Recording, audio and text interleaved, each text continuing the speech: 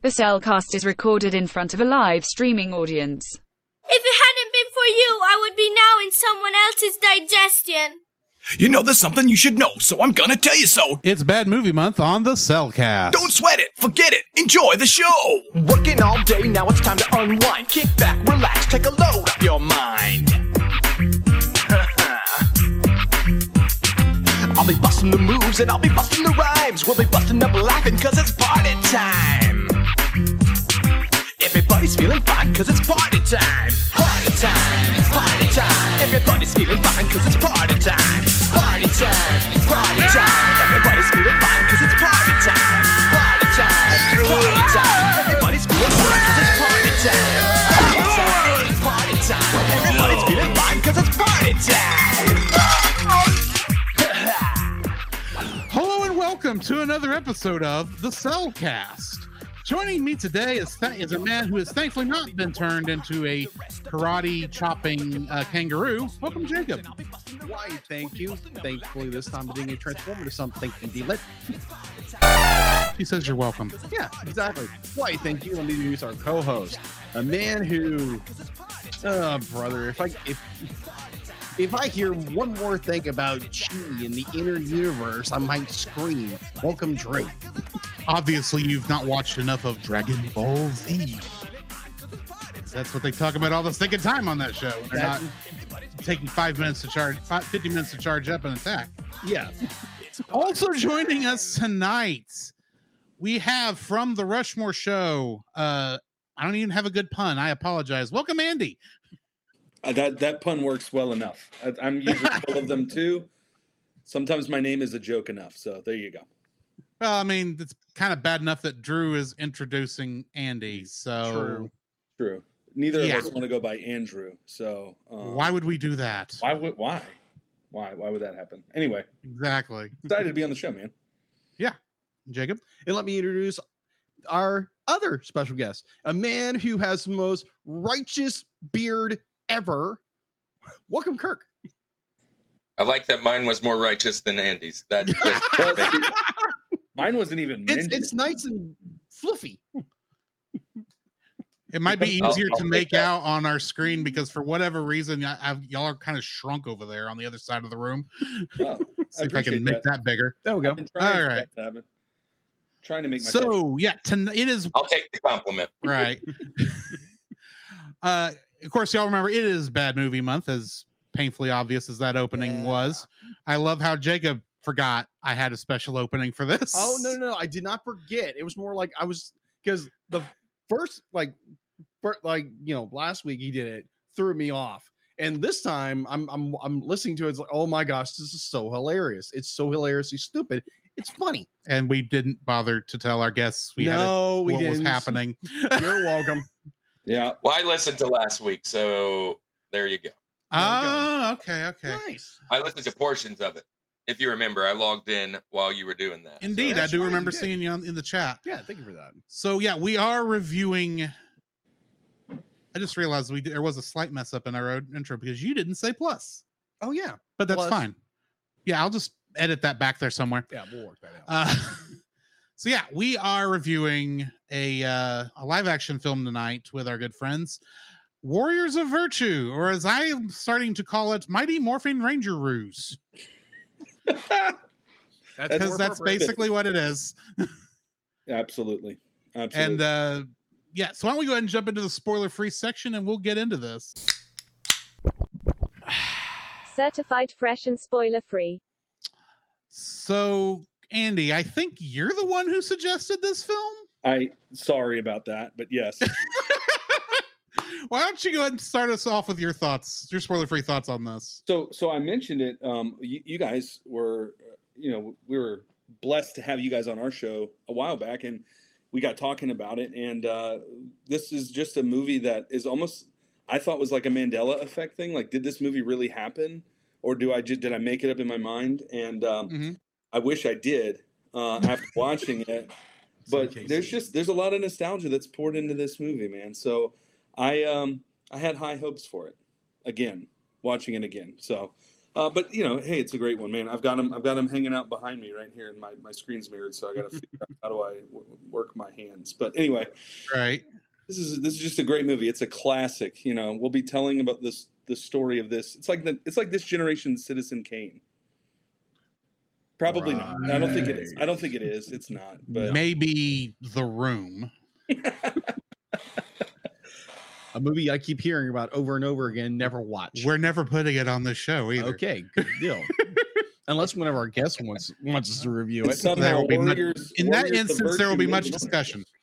I'm sorry, what was that, Andy? I said, and somehow Warriors of Virtue made it on your show. So there's less cursing and less sex scenes. True. There's less. Anyway. Yes, far less. Yeah. So, Kirk, what are your spoiler-free thoughts on this?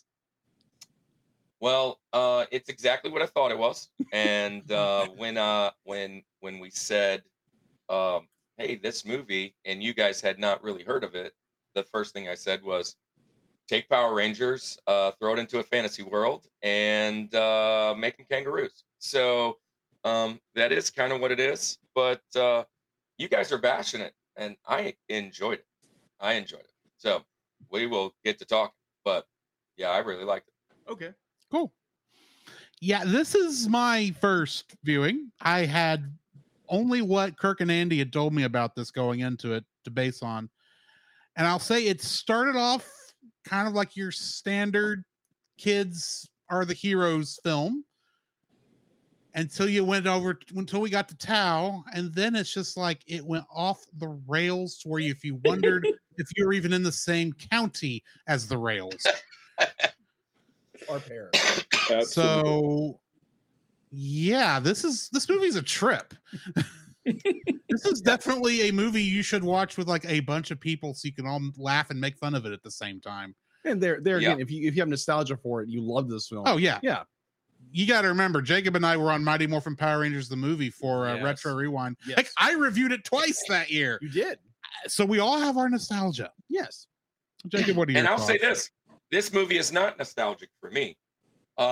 Just throwing that in there because this movie came out my freshman year of college. So yeah, it wasn't something that was a childhood thing, but there are some things that we'll jump into and talk about. But yeah, I understand why people would. I've heard Fever Dream a few times. I've heard just kind of out of this world. But yeah, it's a fun movie. I'll just leave it there. All right. All righty. Jacob, what are your spoiler-free thoughts? My spoiler-free thoughts on this film, I'd be like, first thing, I'd heard about this film like in the late 90s when this came out, and I saw like, promos for it or whatever. Is like, this looks weird. And this is around, when did Power Rangers movie come out? 95, so 2 years later.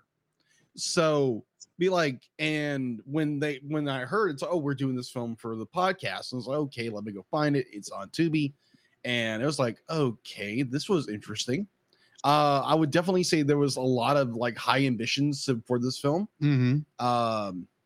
I enjoyed parts of it. There are other parts I'm like, whoa, just pull Keanu Reeves. It's like, whoa, what's going on here? But it's interesting, but at the same time, it is so bizarre. And in some ways, it's good. In other ways, it's not so good. So yeah. All right. So I guess that takes care of us for the spoiler-free section. Let's go ahead and jump into our full spoiler-filled review for Warriors of Virtue. The following is a spoiler-filled review for the film Warriors of Virtue. Listener discretion is advised. Warriors of Virtue was directed by Ronnie Yu, who also directed Freddy vs. Jason. Oh, okay. Somehow that, even though I've never watched Freddy vs. Jason, this explains a lot. Well, there's Freddy a lot vs. of Jason wasn't really that bad of a film. There's a lot of correlation. There's a lot of parallels between the two. Which makes me want to watch Freddy vs. Jason to see how off the rails that is. Well, it's Freddy vs. Jason. Freddy vs. Jason's probably one of the better ones out of all of it. Yeah, I agree. Okay. It was also written by Michael Vickerman and Hugh Kelly and based on characters created by Kenneth K. Law, Ron Law, Chris Law, and Jeremy Law. Yeah. Saban. All four Laws. Yeah. It's not really Saban because that would be Haim Saban and Shuki Levy. but I'm joking. I'm guessing that's the four brothers that the logo was at the beginning. Yes. That makes sense. Getting into the cast. Oh yeah. Getting into the cast, we've got Mario Yedida as Ryan Jeffers. And in the movie Jack, he played a character named George. I have no idea. Angus McFadden played Komodo, and he was Robert the Bruce in Braveheart. Oh, nice. Marley Shelton played Elysia, and she played Dr. Kelly Atkins in Rampage. Mm-hmm. Oh, the Rock, that Rock movie. Yes. That Rock movie. That Rock movie. That Rock movie. Based That's on an the old subtitle. arcade game. Yes. It's Rampage. Oh, the video game That was Rock amazing. movie. Yes. There's words you don't hear out of Jacob that often. The video game was amazing. Okay, so just for I context agree. here, like Because you don't play video games a lot. I don't really play video games, but when I was a kid, my grandfather would do like yard sales and flea markets the whole bit, and he just picked up these big lots of things, and so we just grab through them. My brother Jim grabbed this Rampage game. I was like, oh wow, and like it's so much. To me, it's so much fun. It was just Rampage is a fun game. It is a fun game. It's on my Rushmore of arcade games. Right. We did this. We did a Rushmore forever, and I got a lot of flack for it. So I'm glad I got some support from the Cellcast. Yeah, I mean, it's a nostalgic game. Yeah, but, Indeed. Yeah. That's your code word for you hate it. I'm just using our fellow brethren of the Culture Box's words. Yeah. Yeah. Well, there you go. Yeah. Chow Lee Chi played Master Chung. And in Big Trouble in Little China, he played Uncle Chu. Michael J. Anderson played Mudlap. And in the television series Twin Peaks, he played Man from Another Place. Oh, okay. And he was in 4 episodes of that. And he showed up in the sequel that HBO did. Huh. So I'm guessing that's a major character. I guess so. Person from another place.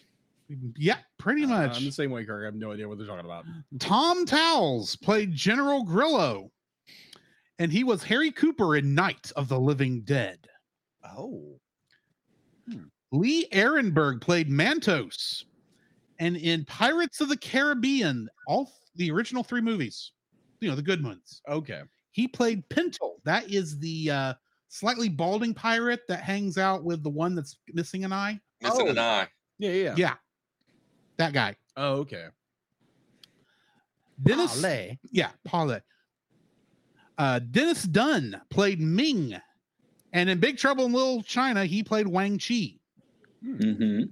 Jack Tate was the performer for Yoon, and he's the guy in the suit, and he played George in the television series Dinosaurs. Oh. Nice. That was a show I didn't like so much because I just didn't like little kids at the time.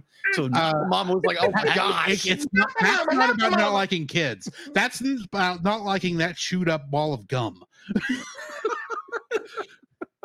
I'm the baby, gotta love me. Oh my, you're not kidding. Oh my god, so irritating. Doug Jones. TGIF, man. Oh yeah, TGIF. Oh yeah.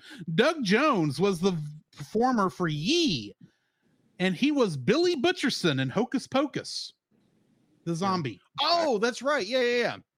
He actually goes on to play a character in Star Trek named Saru. Yeah. Just throwing that out there. He's a very well-known, He's a very tall tall man. actor. Some very iconic characters. Don W. Lewis was the performer for Lie, and they played a mime in Robin Hood Men in Tights. Yep. Movie I've never seen before, but I need to watch it. Oh, Jay. Yeah, Yeah. that is a good film, actually. That's That's a very a good comedy I suggest That's a for you. fantastic movie. Oh yeah. J. Todd Adams was the performer for Chi, and he was the narrator for the audiobook version of Fight Club. Really? Yeah. That is the Don't you guys only remember time that? I've ever run into an audiobook on IMDb. That's is the first thing I picked up when I saw his character on Warriors of Versus. Especially Wait a since minute. we never heard his voice, because these are just the suit actors. Yeah. Lastly, Adrian Corcoran was the performer for Soon, and she played Katie in Seventh Heaven. Mina E. Mina was the voice for Master Chung, and he played the Coptic cleric in the Chronicles of Riddick. Scott McNeil was the voice of Yun, and he is the original English voice for Piccolo in the Ocean Group dub of Dragon Ball Z. Oh, yeah. Among many other characters, but Yes. Piccolo's the one everyone will recognize. Doug Parker was the voice of both Yi and Chi, and he was the original voice for Mega Man and Captain N the Game Master. Oh, Let's go. Sold. Dale Wilson was the voice for Lai, and he played Akuma in Street Fighter the animated series. Nice. And Kathleen Barr was the voice of Sun, and she played Dot Matrix in the television series Reboot. Nice. Okay, so who wants to guess how many Kingdom Hearts connections there were? I'm going to say 3. Any other guesses? Gentlemen? I'm not an RPG guy, so 4. I don't know. All right. Well, I'll take the 5. Oh, you didn't price Y'all it are right. all way off. Oh, It yeah. is absolutely zilch. Dang it, you should have gone price. Which actually is surprised right. I me with this one. almost took the 2. I almost. It actually surprised me with this one because there are actually a lot of. I figured my lot of odds were well-known better actors. higher. Yeah. Yeah. The field is bigger. All right. You did So forget Jacob, one. what do we got in sorry, you what? forgot one famous actor in this movie. For any football fans, Warren Moon was the football coach right in the beginning of the Oh, movie. yes, From the yes, Houston yes. Oilers. And Let's he makes go. that stupid line, "Hey, I've played a few games before." And it's just I played a few it's games. the silliest scene. Anyway, Dude, you're taking one of my favorite things of this movie. forget Hush. everything I just said. Forget everything I just. That's like 4 seconds Yeah, of that the was movie. that was probably the most Yeah. biggest Yeah, surprise I mean- of this film that Warren Moon was in it. I was like, wait, that's Warren Moon, right? I'm not. Where This was is he my at in eyes are not deceiving me, 97? right? What was he doing in '97? He I don't know. Anyway, I have no idea because I've never heard of this man before. Oh wow, Dude, I don't watch football. I know, but Warren Moon from the Houston Oilers. Houston Oilers. And the your point? Chiefs and the Guess what? Seahawks. I don't know anybody else on the Houston Oilers. Okay, then, fair enough. It was a long time ago. I'm not, no complaints. Y'all enjoy it. That's y'all's thing. I have no idea who this is. Okay, But that's fine. Jacob, what do we have in info and stuff? all right, info and stuff. We have an IMDb score of 4.7 out of 10. It's available to watch on Tubi and most free streaming platforms. Production was by China Films Co-Production Cooperation, Law Brothers Entertainment, distribution by MGM Distribution Company here in the United States. Its release date was on May 2nd, 1997. Had going into box office, it had a budget of $35 million. Its opening weekend was $3.2 million on May 4th, 1994. Its U.S. gross, this thing came under bad. $6.5 million for its U.S. gross, and its international was 6.5. Yeah, this movie tanked badly. So, in home release, the movie didn't do as well. The film did not much do better when it hit video, earning only $7.69 million from the date of its release in 1997 through mid-December of that year. Sequel. There actually is a sequel to this thing. Yes, there Believe is. it or don't. Yeah. So I was like pleasantly surprised. I was like, what the like there again be like some people it's just more it's okay, this is a great film, or it'd be like maybe it was more like the fandom behind it wanted another one. But yeah, second film, Wars of Virtue, The Return to Tao, was released on October 22nd, 2002. And that's all I have for info and stuff. Now, I may be wrong real quick, but I think the second one doesn't have kangaroos. I think it's actual people. That kind of takes the fun out of it. I think I read the plot. I don't know. I haven't seen it, but the premise is that that the two, oh my gosh, why am I blanking on their names? The two boys. Anyway, they've become like kung fu masters, and they're going to become the warriors of virtue. It seems stupid. They got all new actors and everything, and I think it was the actual warriors of virtue look like people. What and world? Yeah, and they actually look like funny people, to be honest. But anyways, funny people. Yeah. I mean, like it's the worst costumes I've ever seen for fire, metal, wood. It's pretty bad. All right. I mean, it's pretty awful. I mean, what is happening? That is bad. Yeah. It's like they ordered. Let me show you water and earth. Warriors of Virtue on Wish. Wait, what? Look at the water one. That's Warriors of Virtue off Tenmu. Yeah, Temu. Only $2.99. Temu. Wow. That's a steal.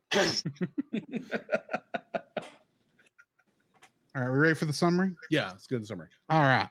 Middle school student Ryan Jeffers suffers a disability to his leg, preventing him from trying out for sports and fitting in.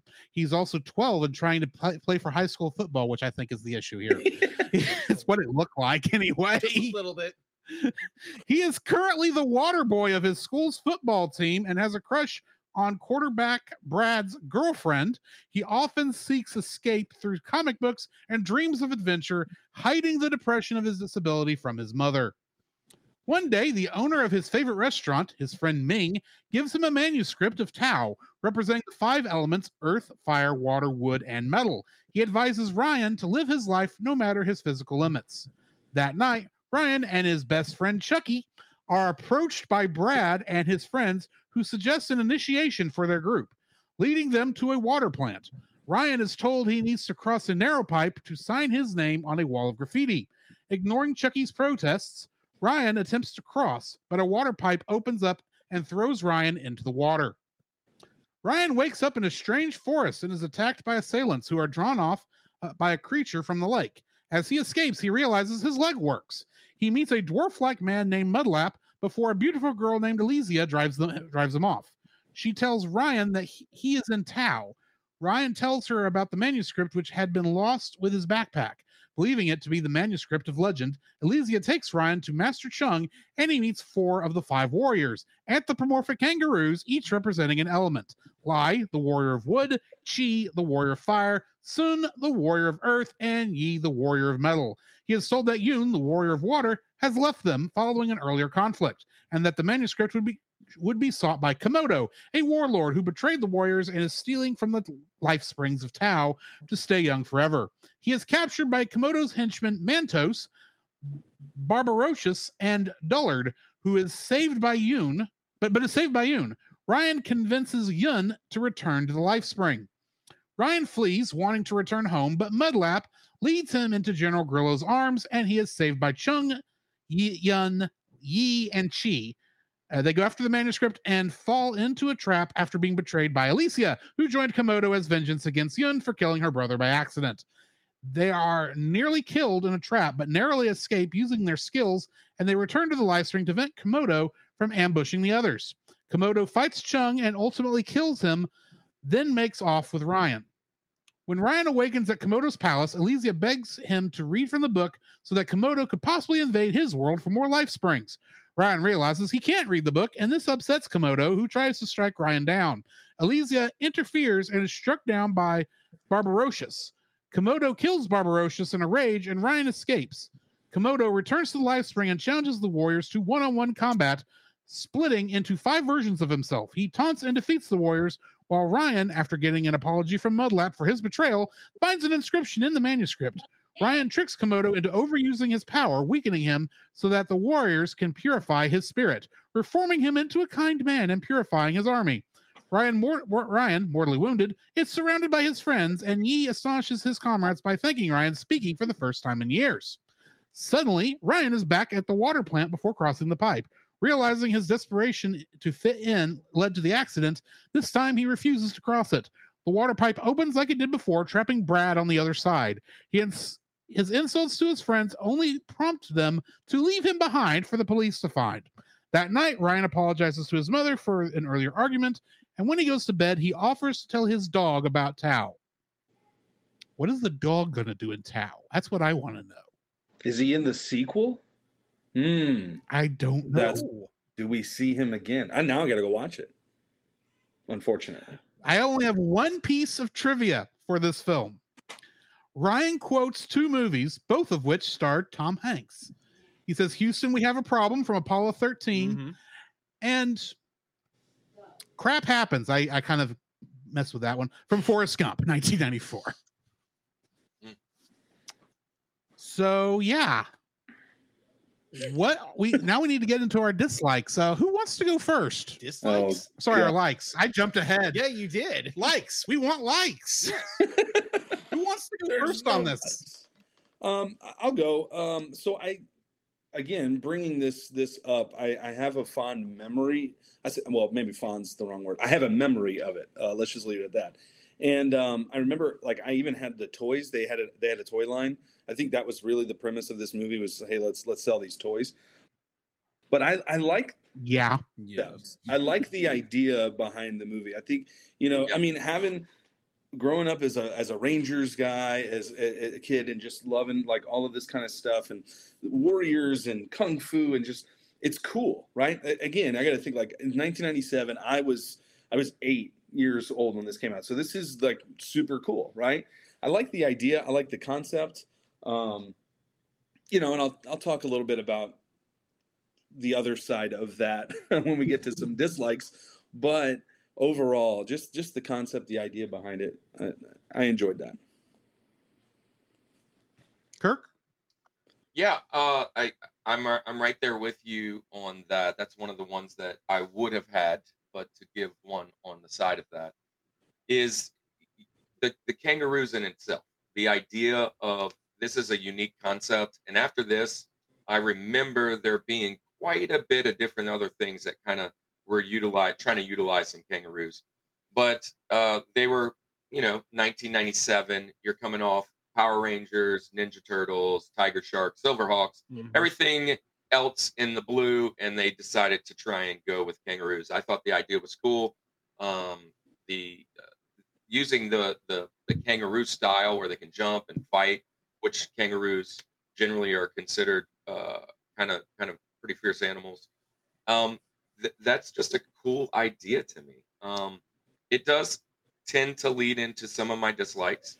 But if I'm going out there and telling you, this is right in my wheelhouse. In 1990s, this is the kind of stuff I love. So I that's the biggest like that I had for it, was just the whole concept, the whole idea, and this idea of anthropomorphic animals was really high back in the late 80s, early 90s. And it probably ran its course by 97, to be honest. So, yeah, but there you go. Jacob? I'm in the same boat as our guest. It's like the concept of this movie is amazing. It has like such a broad perspective of what it's trying to do.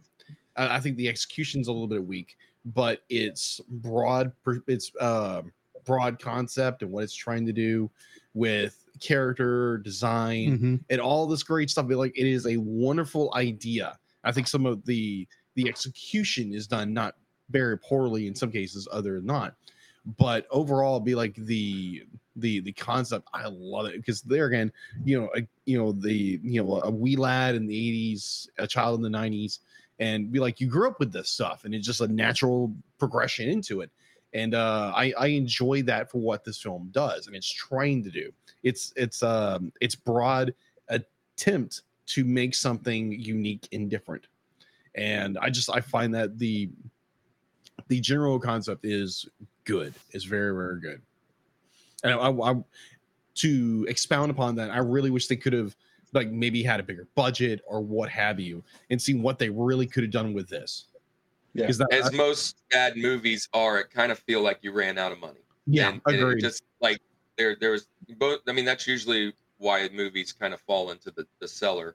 People go watch it, and there's just holes, and there's just things missing. And I think that's kind of how I felt watching it. Like, man, what a great idea, but it fell flat. Yeah. You usually either ran out of money or it's a quick cash grab, and this is not a quick cash grab. No. They were legitimately trying to make a good movie, a big movie out of this, a big blockbuster, I think. Right, for sure. But because my Part first 2 looks like the cash grab. do what? The part 2 version looks maybe. Oh, like that probably okay. is a cash Oh, grab yeah, because this definitely. probably made just enough money for a sequel. We got to make some money back that we lost from one. Exactly. Yeah, they lost more money than they made. Yeah. But my first like for this is the suits, because all of the suits for the kangaroos and all the other half monster animal people, they look amazing for this time period. Yeah. Yeah. I mean, it is up there with Henson's version of the Teenage Mutant Ninja Turtles from 10 years prior to this. It is that high quality, I think, in the way it looks. Now, granted, some of the faces on the kangaroos could have been redesigned. Lord, please. Yeah. But for the most part, it works. I thought it was very well done. Yeah. But So yeah, I would totally agree. In my long list of dislikes, I would have said the faces, but everything else about them, the warrior side, the outfits, the girl was even a little shorter and kind of made a bigger guy. And they really just looked really, really cool. The outfits fit the elements and the virtue and the weapons and all that. And so I totally agree. That was another cool thing. Throwing myself as a young kid, wanting those action figures, that kind of thing. And again, I'm early college at this time, but thinking if I was a young fella back then, I would have loved it. I mean, I just loved getting into that and watching those guys. Yeah, because I think if in the same vein, Kirk, it'd be like if I would have watched this when I was younger, 1997, I would have probably been like in early teens. And if I would have watched that then and be like, oh my gosh, I probably would have loved it. And because I just watched it with my 8-year-old, and he was glued. Yeah. Right. Yeah. Because all the different things that we see, he totally missed. He totally like they were kind of went over his head. Yeah, at that age, because you're more mesmerized by the ooh and ah, the action, But that, the whole bit. and That's what you're drawn that was to. me. I was 8 when it came out, and we're going to talk about dislikes and stuff, but at 8, this was fantastic.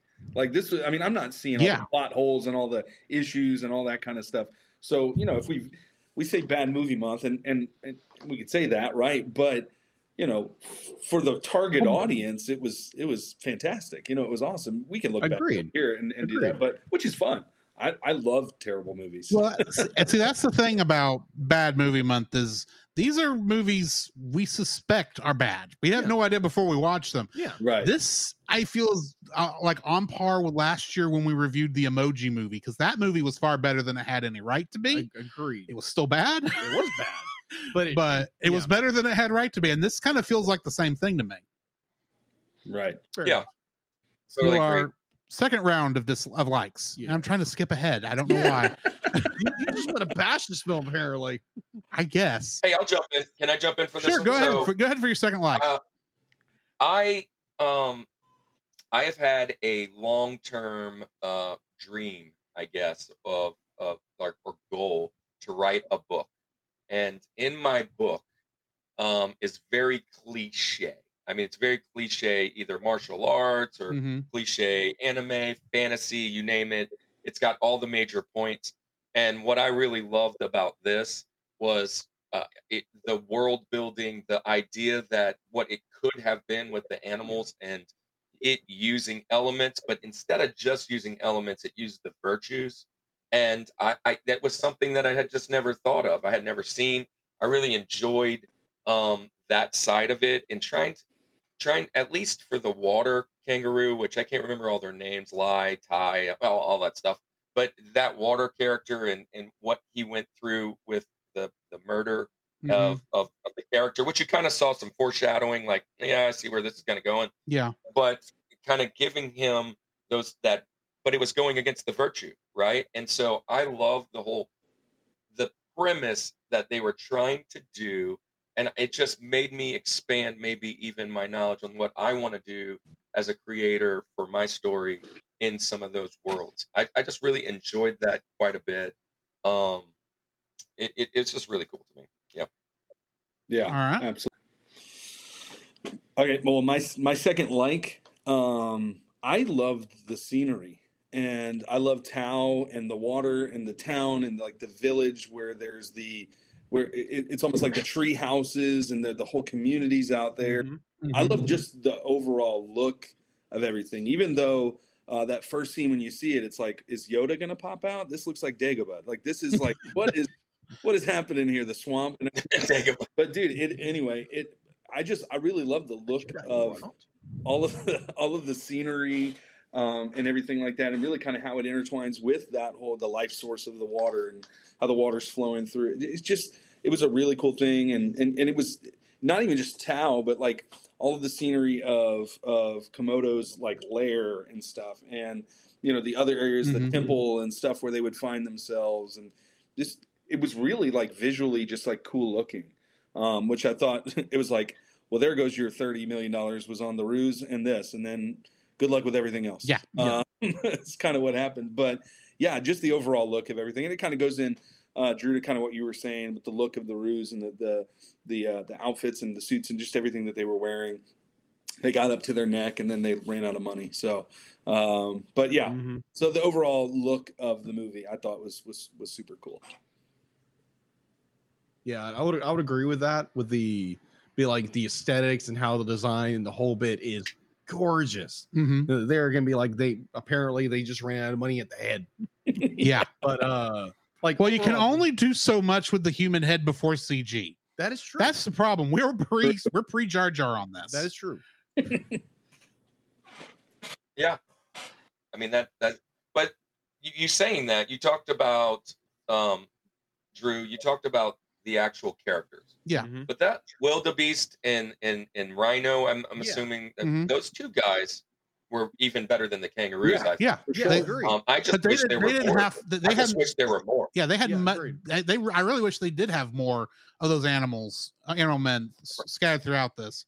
And I think it worked so good with those guys is because the head of the beast was bigger than the human heads that had to stick it, that stuck in it, so it looked better. Yes. So, it looked like it was Bebop and Rocksteady. I thought that's what I coined them. Yeah, I would agree with you. Yeah, I could go with that. They were more like name them? I think which actually hit me. Turtles, these characters, Ninja Turtles, and that's funny. There's a rhino and a wildebeest, and I mean, it looks fairly close to the wild boar and the rhino. But, true. Jacob, your second like? My second like is kind of be like, I don't know, maybe I'm throwing a fastball out there, because this one in retrospect of watching the movie and kind of giving me time to marinate on this, I really enjoyed the performance of Angus McFlagan, I believe you pronounce his name. You mean Komodo? Yeah, Komodo. I enjoyed that performance for some reason. He was fun to watch. He was over the top. Every single scene, he's over the top. He's eating the scene up every time. And I find it very enjoyable. It's like, okay, this is beyond ridiculous, but at the same time, it's so you be like, you can't pull your eyes away from it. And I thoroughly enjoyed that performance. I was like, oh my gosh, how much more insane can this character get? And it goes more over the top, more zany, more just like over an abundance of just like craziness of how insane the character is. But it's done in such a way that it's kind of appealing in a way that you're laughing at. It's like, oh my gosh, this is terrible, but it's so good at the exact same time. So yeah. Komodo. I thought he was a very interesting character. He was compelling, even though he was crazy as a bag of rocks. But yeah, I thought he was. Overall, I thoroughly enjoyed Komodo as a character. I liked his character. I just kept thinking Loki every time I saw him. I just was, yes. Just this guy right here. Except Loki had obviously been on his medication, while this guy had obviously missed a couple doses. Yeah, just a little. Yeah, he needed some more life force to help him out. Yeah, that was the problem. He was driving a cuckoo. He was going cuckoo for Cocoa Puffs. Or in this case, cuckoo for life force. Yes, that. So yeah, my second like for this, believe it or not, is all the stuff that happens in the real world, because it gives just enough of an anchor for this movie that the rest of the movie kind of can go crazy. Okay.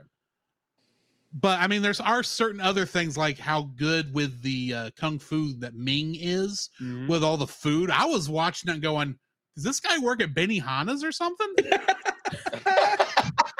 And I was confused while we were there at first, because it's like, wait, now we're in a kitchen in a restaurant. Why is this kid doing back here?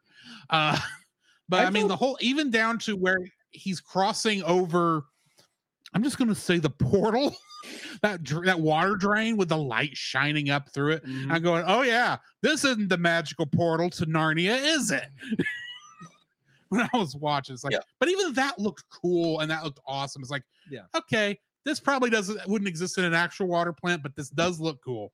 It looked cool enough that literally when we first stepped into town, I was like, wow, this is like a 90-degree turn into Crazy Town. But I still enjoyed it. So that I think having the regular world seemingly take a little while to take so long, but allowed the movie to be anchored enough to reality that we could have crazy fun in Tao. So agreed. Yeah, that's just my opinion. Just to piggyback on, and it's not going to be one of my 2 dislikes, but I didn't the Ming kitchen situation. I didn't. I was like, what is this? Why is he kung fu? Why did they add this in here? This actor, they were like, hey, yeah, he does martial arts. Can we just show off for a minute? Like, there was no point in having. I mean, he handed him that whole thing, and like there was that portion of it. Yeah. But you didn't have to do all of the scenery in the kitchen, and that didn't even have to be part of the story. I don't know. It just seems like, okay, let's throw that in there. I did like how they threw in 2 Power Ranger references kind of at the beginning in that scene though with him, because at one point he says there's no morphing. Yes, that was a weird line read. That was a weird line. And then later on he says it's cooking time. Yeah, it's like, gosh, what? It's like, okay, you're either trying to bash Power Rangers in a weird way or trying to do callback, which also doesn't really work. But anyway, that's funny. Yeah. All right, y'all ready for dislikes? Yeah. Oh, who wants to go do this first? I'm just jumping in. There is way too much of the story that we're assuming that we know a backstory to this. Like, okay, General Grillo, he used to be a good, but we don't know anything about that. Like, it's not explained. Nothing. I need a prequel is what I need. I don't need Warriors of Virtue 2. I need Warriors of Virtue 0.5, right? I need the prequels. There's so many things, like then Komodo, it's never even said that he can split into 5 people at once, and it happens at the end, and we're just supposed to, okay, that's a thing that'll happen. There's just so many things in this movie that are like, what I don't understand the backstory. Like you even kind of mentioned, Drew, in the plot, like when you were telling it, well, he has a crush on this girl. It's like I don't know if that's happened. I don't even know. Like they rushed through some of that beginning stuff.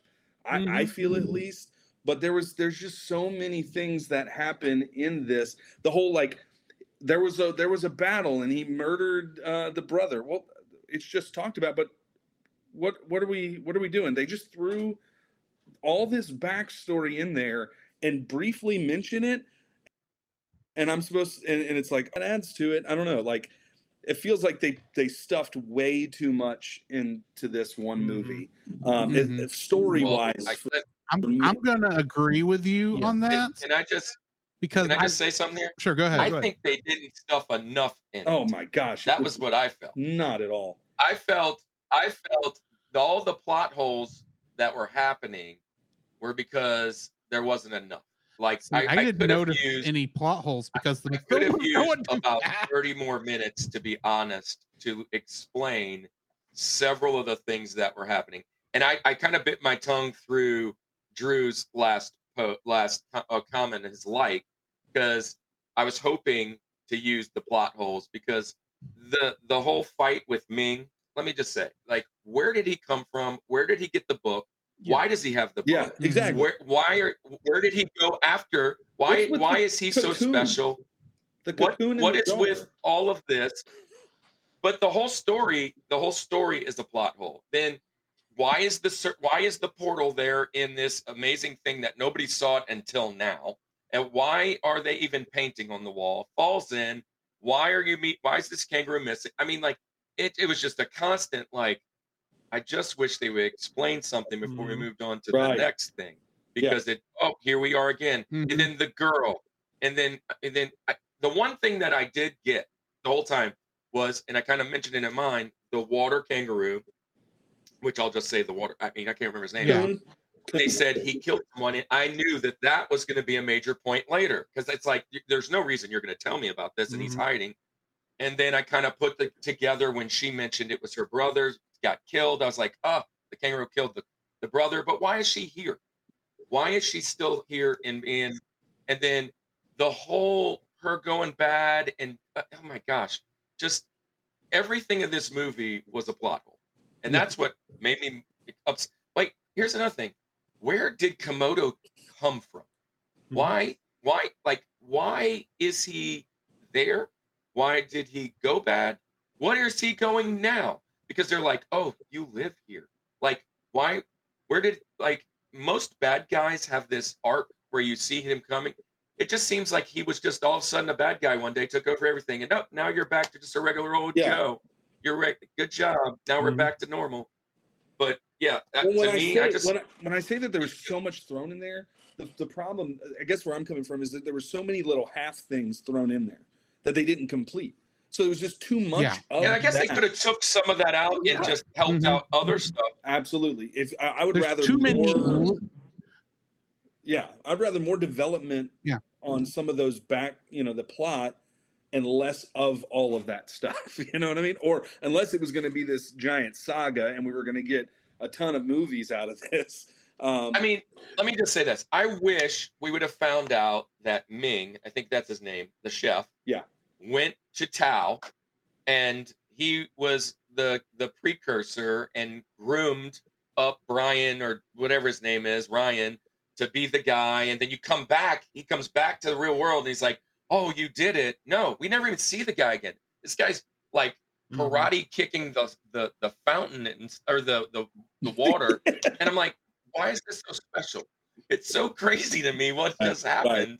And we're never seeing him again. So I was like, so I have something that will Splinter isn't in it anymore. I have something that will fix both y'all's problems, and is also part one my dislike here, and that's the fact that this movie should have been a 24 episode television series on Fox Kids. They had that much time to go through this entire plot line. You could have explained all this and made it a lot more satisfying to hit all these what are in this movie undeveloped plot points. True. Yes. That were just told this happened and you have to ingest it and move on. Yeah. So I really feel like they tried to cram in an entire season's worth, television season's worth of story into what is this, an hour and a half? Roughly, about an hour and a half. So it just, when you get that much in there, it's just not gonna work without cutting something, because you have to explain what's going on. You can't just say, "Oh, he killed somebody," or "Oh, he's the villain." Why? Because he's the villain. It's like, okay, but why is he the villain? He wants life springs. What are life springs? I mean, it never going to tell you other than three kangaroos sentences living after. After he became normal Komodo, then like, oh, you're back. We are so. I mean, whatever. Why you went there? Just fix it. But no. The movie just all of a sudden he's back in Earth. It's like, what just happened? What happened? What happened was they realized, oh crud, we have 10 minutes of movie left and nothing left to do in Tao. Okay, he's just back. We're not going to tell you why. Like, was he hallucinating? Did he have a concussion? This would explain a lot. That too. Yeah. Because I would have loved at the very end it was just all a dream, a la all the other portal fantasies in the world. Yeah. It was made a lot more sense. It was probably some bad Chinese food he ate. I guarantee it was bad that would have Chinese been food. hilarious. It was just food. That would have been hilarious. Bad Chinese. Oh my gosh. Man, Anyway. oh man. Yeah. Your first is like Jacob. My first is like is in that same vein. Be like, there's way too many plot points in here that are never explained. Like everyone's expounded upon. The movie is it's overstuffed with everything. We don't get explanations for anything. And I don't want to try to tread on everybody else's plot, their first dislikes, but oh my gosh, it'd be like what if they would have done done a little more diligence with the story, marinated it, massaged it a little bit more, gave it a little more time, maybe made this like a 2-part film or something like that, and like just drew your audience in with everything instead of just trying to cram it in that 1 hour and a half. Be like, it would have been a far better film to me. But be like, understand, be like you're trying to get one thing out, you're trying to be like, you're here, you got this budget, you're trying to do one thing, but they're gonna be like, it had such a great potential as a film with all these great ideas, but it was squandered with the time, the run time and everything else. It didn't have any time to breathe or any time to expound upon what it's trying to say. Absolutely. Absolutely. Did you So second dislikes? Oh, okay. Yeah, that's right. We've all kind of disliked the same thing. I jumped in before Jacob last time. That's right. So my second dislike really, and I think many of us, we kind of chatted about this a little bit. The fight scenes, why do they go slow motion? Yeah. What is that about? It makes it feel weird. Like there's so much potential for this fight scene to be awesome, right? And I feel like there's because of everything like that, right? How the Roos, we may not like the faces, but just the whole concept of everything. Like there's so many cool things that could happen, but they do like this weird like dream sequence kind of slow-mo. It's not even really slow-mo. I don't even know what to call it, but they do this stupid filter. It's a slight slow motion. Right, and you would even slight slow motion, but then every once in a while there's a speed up. So yeah, right. It's weird. It's super weird, and then it's like immediately when the fight's over and they're back to just conversation, whatever, it's back to normal. Just keep that. Just do that the whole time. Like why did we have to? I don't like it. It makes it. It chops it up. Really, what it does for me is it takes more attention away from the fight, and now I'm like, what is happening? And I'm missing out on what's potentially the best part of the movie. Could potentially be one of the best parts of the movie. Yeah, that as a whole I didn't like. Yeah, I think Drew was the one that kind of messaged in the group chat and was like, yeah, I was literally is it lagging a little bit or whatever? I literally thought my stream was lagging until I realized there was a pattern to the lag. So I'm kind of 50-50 on this one. I'm not so much against the slow motion because I'm trying to put myself 1997, that type of special effects. I'm kind of envisioning fight scenes that have come after. And the first one I kind of think of was Transformers when that came out. And one of the tough things about Transformers when they were fighting is that you couldn't tell who was who. And they just a whole lot of things is just happening. And I think it was an attempt to do something new and different, and it didn't necessarily not work for me. What didn't work for me in the slow mo is they overused it for other scenes, like when the old guy, trained the Roos, which I can't remember his name, but when he comes out from behind the trees, he's in slow motion. They do slow motion for other non-fighting things, so it's almost like. A lot of times the movie is slow motion just when they're trying to emphasize some kind of point. If they had just stuck with certain kicks or punches or whatever to emphasize that and then gone back, but it was a lot. I mean, you're just constantly hitting it. And I think it was just their attempt to do something different than everyone else. And it didn't work that well. The thing is, they're trying to be mystical with those fights and with those elements. And I think, don't quote me on this, I think that comes from 90s era martial arts films, though admittedly, that was one of the things that I almost put in my likes. Yeah, was kind of how the Roos were old, Crouching Tiger, Hidden Dragon. But the problem is they didn't understand how they used it, because they just turned the slow mo on and then would leave it on for an entire fight instead of timing it for actual moves where it would make sense. But if you think about it, I mean, too, I thought 50-50. I liked the idea. I think Right. it was executed poorly. Yeah. I think like you think about like some anime fights and stuff, like there's a hit that's emphasized, right? Like Kirk's saying, like something maybe slowed down to see like the person's face like moving or whatever, but do it in that way. Like you said, don't leave the whole fight scene that way. It's like the editing process. They just turned it on and went and had coffee. They're like, yeah, fight scene's another minute or two. We're good. Just leave it on. Yeah. There. It just, Well, they needed to add 10 more minutes to the time, so they just slowed down the fight. Yes. Yeah. Instead of adding in plot. Why would we add in plot? It's going at 90 miles an hour as That it is is true. with no explanations. So, Well, that's what I'm saying. Fix the, yeah, anyways. yeah. What's your second dislike, Kirk? Yeah, I got lots of dislikes. I was hoping that many of you guys would hit, and my number one, and I just still can't get over this. The rating of this movie is PG, and there are some things in here that I had to skip past while my 8-year-old was watching. Fair. And it just let me just say this: them saying crap, but the other version like 7 times in a row was a little overboard, right? But on top of that, the relationship. So, Jacob, you said Komodo, and I didn't dislike him. He was really over the top, but I think Komodo was for a different movie. Like if like this, he's a great baddie, but he was like almost like not for the audience, because I mean he's having like a menage with these 2 girls, and they're fighting over it in front of him. They're kissing and going at it, and the implications are there. The implications are there, and I'm like, yeah, well, this doesn't make sense. He's like, I just didn't like. You didn't need it. I hate when you're just doing it for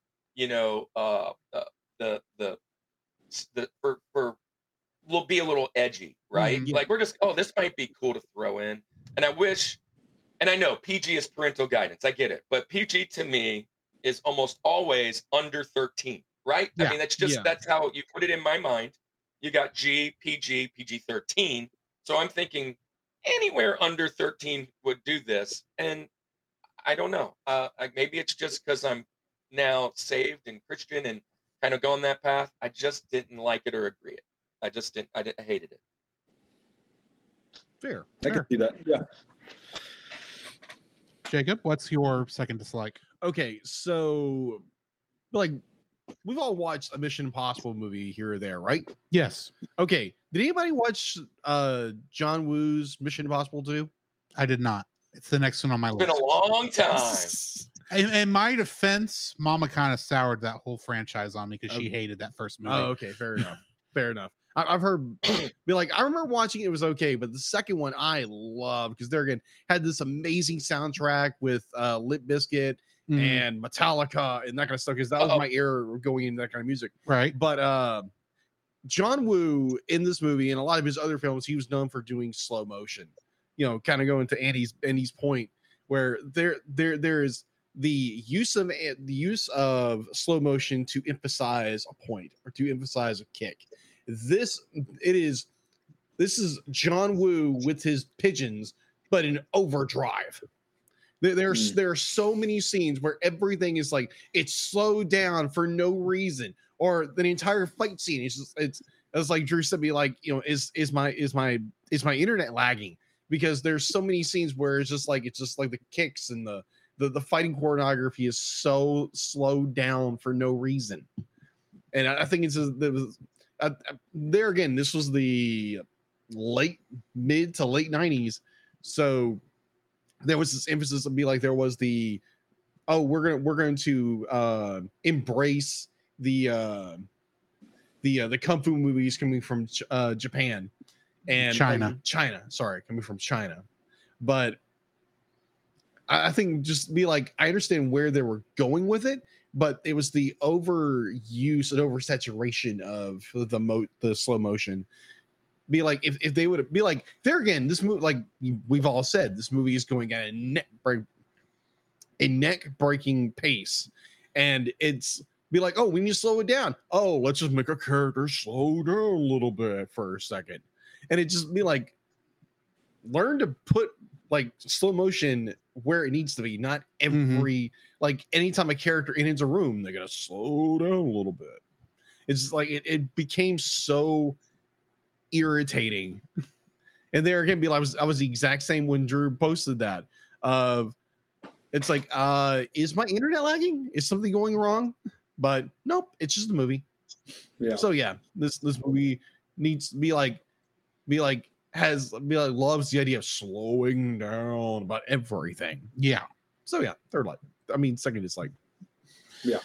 My second dislike for this, I was going to say pacing, but that kind of goes in with everything else. Right. So I'm going to talk about the fact that there are so many side characters in this that feel like they have story, and we never get to hear a thing about it. True.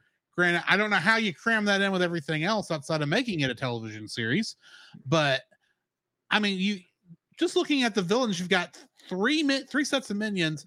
One of them is a discount Maleficent from Sleeping Beauty, and I'm like, this looks like an interesting character. Y'all gonna kind of reminded me of Evil Lynn. Oh, Evil Lynn. I think more like Scorpina or something like that. It's more like that. That was the other one I was thinking of. It feels like they added these characters because they're in Power Rangers. Right. But Power Rangers had time to develop them. Even when you look at Mighty Morphin Power Rangers, the movie, and it had to develop, what's the pig's name that was new to that movie? Either way. Yeah. We learned quickly enough about him that it was fine. It didn't matter that he was a minion with virtually no backstory. Yeah.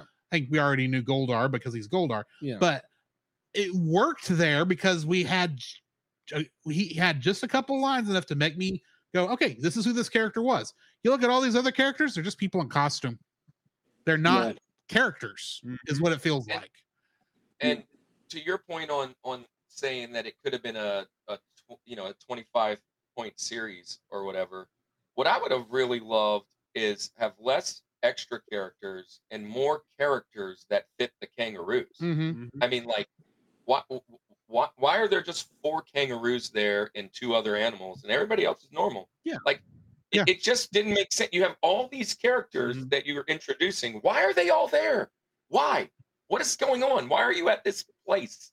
Right? There's a part of the plot holes and a part of those characters. Basically, what we're all saying is write a movie, not a show, if you're writing a movie. Right. Yes. Make it be like either make it a 2-part film or a 12-episode TV show on Netflix. You know what format you're going into. If you create a world building for a second thing and now you're stuck with the other, you're gonna have to make some cuts that aren't fun to make. But you I have to kind make of felt like in Jumanji. Jumanji's a portal, type fantasy. And they go into Jumanji and then they find the guy and they realize he was from the real world. Yeah. I was waiting for that. When did those guys come in here? When did this all happen? And then it wasn't. And I was like, okay. It really felt like Ryan was the only person from the real world that made it here outside of possibly us finding out Ming did it before him. Yeah. Where did the rest of these humans come from? I really felt like they were going to make a reference to maybe Komodo was a human from the regular world that maybe came in with Ming and then Ming escaped and left him there. That would have been an interesting plot point. Yeah, agreed. But the only other one that I thought, as I can tell, he was just always there and went cuckoo for Cocoa Puffs. The only one I thought was Alicia, because she does mention in one spot, she said, with her parents, I wish I knew my parents and her brother. And it almost seems like, in the real world, like that thing. But then even to our point, it's like Komodo starts calling her, and then the next scene she's bad. What happened? Yeah. What? I still don't get that transition. Yeah, there's just they're not connecting these things. So anyway. Well, what I would have loved is the guy, the chef, if he would have been the Master Chung's son or something. The guy who trained the Roos, if he was the chef and those guys were related. And that's how he got the book. And we would explain that portion. Yeah. And that would have told us why this portal's even there. I don't know. Yeah. I know you're getting bullied by those guys, and I have a premonition. You're going to the water plant that has a toxic portal to another world. Here's the book. I mean, Yeah, whatever. Exactly. All right, so we have reached the end of our likes and dislikes, so we do need to rate this film. What are y'all rating it? All right, so when I think I had high nostalgia that was tied to it, but I have to be honest. There's this movie we talked about it with so much potential, but the execution just fell flat. Like it just, whether it was budget, but it might have, I don't even know. So giving it, and if I'm correct, you're saying to the nearest half. Nearest half. I don't want to give a whole number, so I'm going to put a half on. A 3.5, and the reason I'm going to do that is this is not. I mean, I watched it obviously to prepare for this again, but I'll probably go another 20 years before it even is on my radar again. It's not a rewatch for me. And honestly, probably nostalgia is playing a lot to that. I could go even lower. I just think that for all of like the things that could be cool about the movie, everything else just falls flat. Like it's a shame. I want it to be better than it is. So 3.5. We're gonna go there. Kirk? I feel that I would, going in the movie in my mind's eye, seeing what we were seeing, I went in thinking probably in the 7 to 8 neighborhood, like 7, like not the greatest, not the worst, kind of middle of the road. It's something from my childhood. I looked at all the other kind of ratings, Rotten Tomatoes, IMDb, whatever. Most of them put it right about a 4.5 to a 5. So I was like, oh, that's probably a good spot, because I'm trying to envision 9-year-old me watching this. But to your point, Andy, I'm not 9 years old anymore. I'm 45. I'm looking at the movie. I love all the potential. I wish it was better. I wish it was rebooted. That'd be cool. Yeah. I know that's like a big deal. Like people, don't reboot my childhood. This one needs a reboot. Yes, and it does. let somebody with some real money come in and actually make these guys with, maybe CGI or whatever. So I am going to land on a 4. It's not right in the it's not a middle where I want to see the potential, but it's not really a rewatch. But I do like the potential. I wish it was better. But any number below a 6 works for me. If you say it's a 1, I get you. Right. I get it. I'm going to go with a 4. Okay, 4. All right. I'm gonna give it a 5 because it's there gonna be like there's this great potential. They had so much built up to what they were trying to do with the film, and it just the execution wasn't great.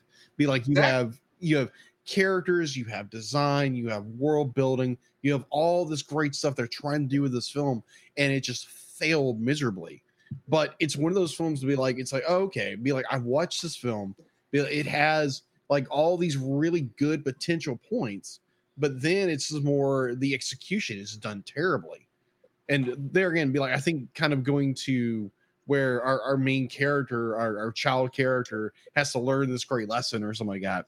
But I think putting it kind of in a 5, it's kind of the middle, that kind of like Kirk said, kind of giving it a 4 or 5, where it's not this utter piece of garbage that no one needs to go watch, or giving it a 10, where be like, this if you were giving it a 10, I'd have to check you for COVID. Or cocaine. It's like you're running are you running a temperature? Are you okay, Jacob? Yeah. But I would give this movie a 5. It's got this nugget of potential, like Kirk said. Be like, if like one of these films that needs a reboot, make it a franchise, I mean, if it would have went the Princess Bride / Never-Ending Story route, yeah, that would have been amazing. That would have been absolutely amazing if they would have done that. But there again, limitations, budget, what have you. Be like, if they would have a little more budget and they would have stretched the story out into like a 2-hour film or whatever. But there again, like Kirk said, be like trying to put yourself in that 1997 version of you, like watching Batman Forever or something like that. Just like enjoying the crud out of this film. But they're going to be like, I'm 40 now, and I see the potential. I enjoy the potential. It's just like it just kind of goes belly up with a lot of it. But yeah, it's a 5. Drew? I have been watching a lot of tokusatsu lately. Yes. And a lot of it is not what I would consider good filmmaking just because it's cheap. Yeah. But some of it is still enjoyable. And that has somewhat informed my thought here because Good Night, they tried so hard with this, a lot harder than I've seen a couple other things recently. I think the problem is, like I said, should either be a 2-hour movie or a 24-episode TV show or something. I would love for them to remake this in a animated form, like a 2D, either a 2D anime or a 3D. Dude, that was one of my closing arguments. Clone Wars-esque movie. I would, or ask TV show. I would love to see something like that. Looking at what we have with all the world building, it's just got so much potential that is mostly squandered. So, all in all, I have to go 4.5. Okay. It's got a lot of good pre-production, and a lot of its regular production is good. It's just the story is so fast and contains so much without developing any of it that it just turns into a fever dream. Agree. After a while, because I don't know why things are happening, because you've only said it once an hour ago, and I don't remember what you said an hour ago. What thing was said behind somebody's back and off screen an hour ago to remind me why this is happening. So yeah, 4.5. It's got a lot of heart. It's got a lot of effort. It's just not executed well at all. Fair. Yeah. I thought I was high pointing it at a 4. I'm glad you guys went 4, 5, and 5. I'm surprised I went low end on that one. So but I think I had so much. We did just last week watch a animated Titanic movie where nobody died. It was so bad. I watched that. That was so. In comparison, this is actually good. Yeah.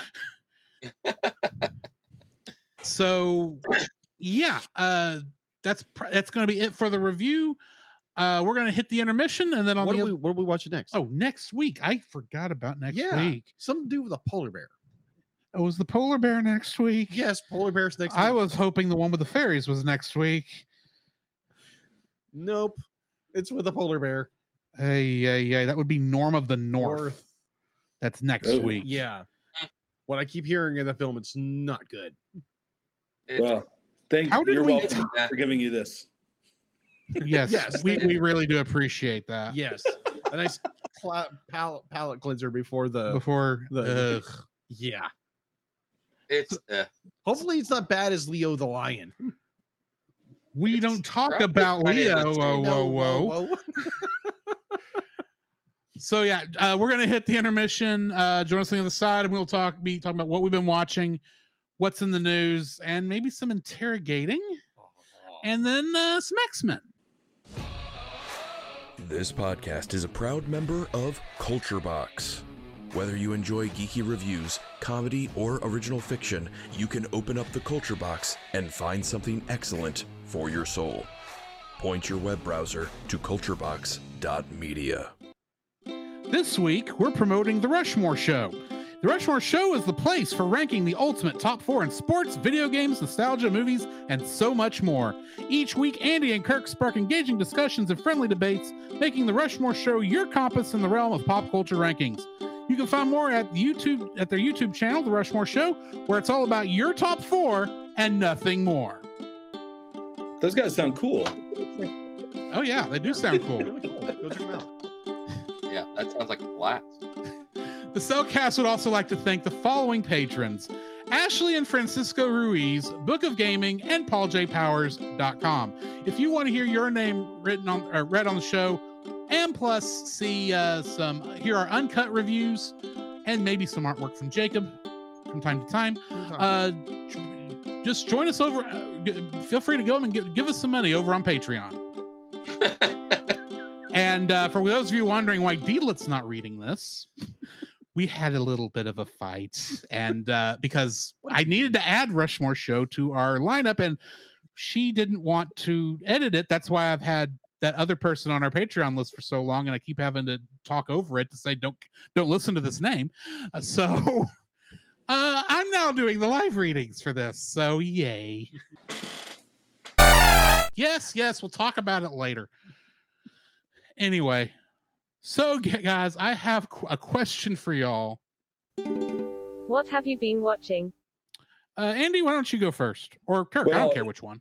Yeah, well, you said Andy, so I'm gonna jump the gun on that. You know, it's interesting. It's funny, and I don't know if Kirk's gonna mention this. We didn't really talk about this, but we are doing in October. We're talking about TV, and we put out this challenge to each other over the last I don't know year. Really, it's been. I'm going to watch a show that he really enjoys. He's going to watch a show that I really enjoy. And we're going to do an episode where we do some kind of review or something like that. Some sort of Rushmore. Anyway, all that said, I have been glued to the Goldbergs. The Goldbergs has been my show that I love it.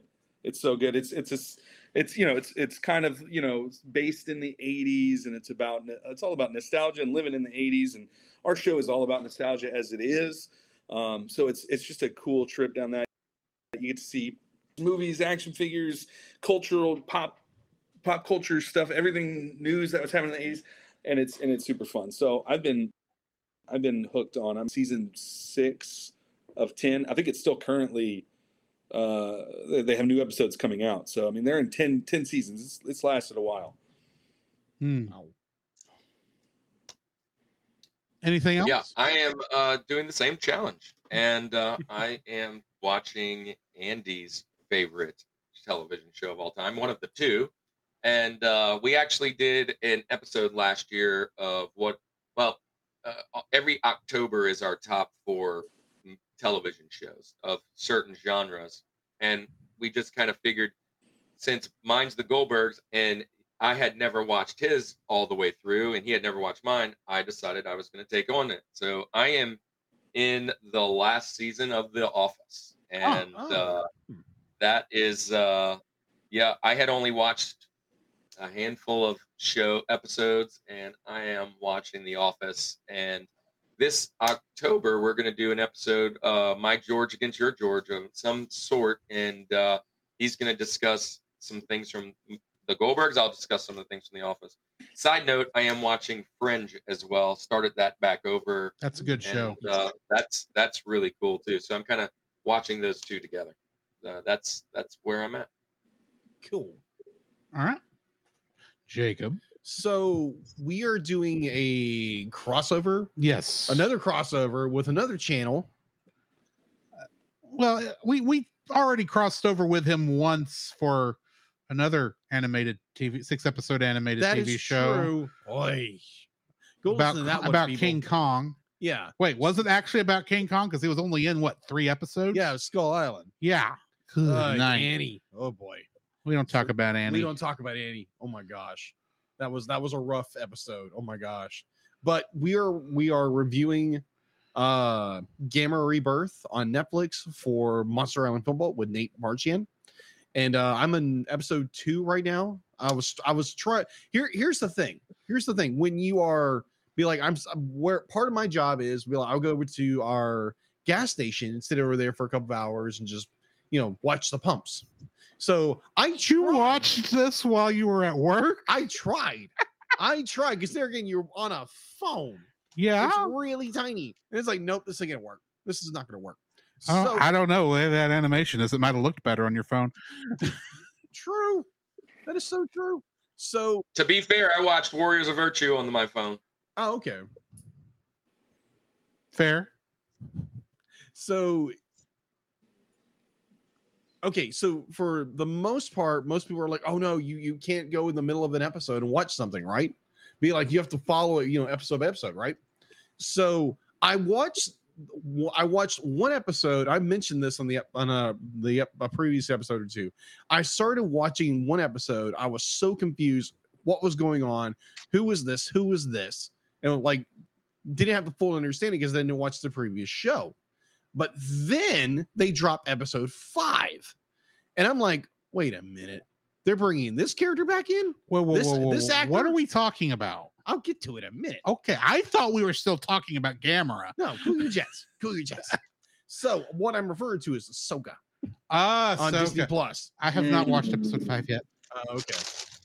So be like there again. I've only watched episode 1 and a little bit of episode 2, but be like you get on social media and all you see is all these amazing clips people put in. It's like, what in the world is going on? I have to watch that. I don't care if I'm, a couple episodes behind. I need to watch this episode, and it was freaking fantastic. Oh my gosh, because it's this inner struggle with characters and who they are, and be like their lessons they need to learn. And I was like, oh my gosh, do not spoil what's going on if you haven't seen it. But oh my gosh, episode 5 is like some people on the internet, it's be like probably the best television ever. I would disagree with that, but it's so well done. And I was like, I was blown away. I was like, oh my gosh, they brought this character in and they use certain lines here and there. It's just like, oh my gosh, this was amazing. So I'm there with you, Jacob. I watched episode 1 and 2, and again, I haven't gone past that. It was a very slow start, but I will say, I watched Andor when it came out, and it started out really slow, but I really enjoyed it at the end. So yeah, I still need to watch Andor. It is, dude. If it's that the last scene in Andor makes everything worth it. The last scene, you're like, oh my gosh, it's amazing. It's so good. But I mean, it gets way better as it gets in. But it's only like 8 episodes, 6, 8, whatever. I haven't watched Ahsoka because I haven't watched Andor and the latest season of Mandalorian. And well, I mean, technically, you don't need to watch those for this show. Yeah, but watching Rebels will be a big help. Yeah, I like to do things in order. I've seen Rebels. Okay, so I just like watching them in order. Fair enough. Other than that, I like in just doing my notes. I got done notes early. Oh, fun fact! There's a This Is Not Mark channel on YouTube. Mm-hmm. He does Dragon Ball reviews and the whole bit. So he's currently going through the Boo saga. Oh my word! Yeah. So there's a slow burn. Yeah. The funny thing is, okay, so everybody knows about Team 4-Star, right? Yes, they've never done this season because they got in trouble with Toei. Yeah. They're doing it. I'll believe it when I see episodes released. Well, what they're doing, because last I heard, it's not happening. Yeah. But what they're doing is they're doing DBZA Boo Bits, where they're taking little segments from this arc and just doing their thing to it, and it's done so well. Be like, you take the point where Majin Vegeta at this point is going to sacrifice himself in order to defeat Boo, and it's just like, it's so well done. It's just like, it's got that same gritty comedy you have from Dragon Ball Z Abridged, and it's just updated, and it's just like, wow, this is really good. I was thoroughly impressed with it, and plus, I'm Not Mark does an incredible job with doing a deep dive analysis on these shows, and I've learned so much from watching his analysis of Dragon Ball Z, Dragon Ball GT, and Super, which apparently Super was kind of just, what the world were they thinking? No, GT is what in the world they're thinking. Super is actually pretty good. But I enjoyed Super. Yeah, I can't speak for anybody else. That is true. But I still need to finish Super. So apparently he teamed up with Team 4-Star to get these little segments done, and now Team 4-Star is putting them out. And it's just like, oh my gosh, the nostalgia of this guy saying, it's like, oh my gosh, have you heard of Dragon Ball Z Abridged? And just watching episode after episode, it was just so much fun. And then them having to having the coming back with it a little bit with Boo Bits was just absolutely fun as can be to watch. So yeah, Boo Bits. Sounds so bad. It does. And I'm sure that's intentional, to knowing Team 4-Star. True. I have been watching, like you said earlier, Gamma Rebirth. I actually finished Gamma Rebirth this afternoon. And like I posted in a text to you and Nathan, I have never been so happy to see somebody get eaten before. Oh my word. I was hoping it was one of the students. It's The problem with that show, and I'm trying to hold back because we're going to be talking about this more when we record with him on Monday. Yeah. But the problem with the show is that they animated the whole thing in that pseudo anime 3D. Oh gosh. And that's the problem, because if they had just done the monsters, which look good, the monster fights look great in this style. The actual human beings who are just sitting around talking look like they're being animated like in this, like their frame rate is in the single digits. It's how it's weird, and it's like y'all shouldn't have done it that way. It doesn't work. Yeah, but overall the story was good. The show has been enjoyable, at least for me. I know you haven't got caught up yet. No, but you've got a weekend to do that. Yeah, that's true. Mine would have been, it's like, okay, I'd never heard of Gamera. I've heard this guy talk about Gamera, and it's like, oh, it's a turtle who flies. Yes, because he's got magic and he can fly, or he pulls a mobile suit Gundam and transforms into flight mode. It's like, okay, this is weird, but okay. But other than that, of course, I watched Star Trek Lower Decks, of course, yesterday. I still need to watch this week's Ahsoka. And that's pretty much what I've been watching, because the rest of my time has been spent playing Starfield. How is Starfield? It's a very fun game. I highly suggest it. So if you've got the means. Yes. So yeah, that's what we've been watching. So Jacob, what do we have in the news? The Cellcast News with your host Jacob Heron.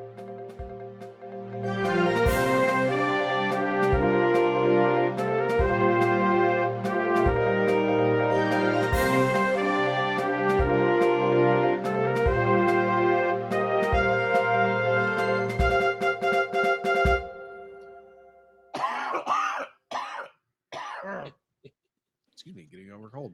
Yeah. Admittedly, Deedlet's been a little cranky with us since Nathan was here last week, and Jimmy. Oh gosh. Jimmy kind of did mess something up in there, and I still got to get in there and clean it out. Yeah. Thanks, Jimmy. Yeah. All right. So speaking of Dragon Ball.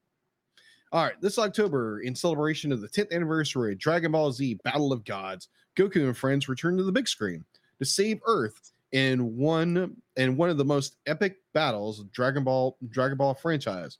Toei Animation and Fathom Events announced plans to re-release the film in a special 2-day event starting October 17th and 18th in theaters across the United States. Fans can enjoy the celebration more than 800 theaters through the Fathom Events. Check your local listings. So yeah, if you want to go see a very fun Dragon Ball movie in theaters, there you go. Yeah, that one was a fun one. So yeah, that's all I have for the news. Oh, really? Just that one little bit? Yeah. Cool. I didn't realize that. Yeah. Not like everything else was like, okay, we talked about that last week, or like, this has been, plagued to death. No, I just didn't know the news had been that slow. Yeah, it's kind of slow. All right. Then we have an interrogation to do. Yes. Interrogation.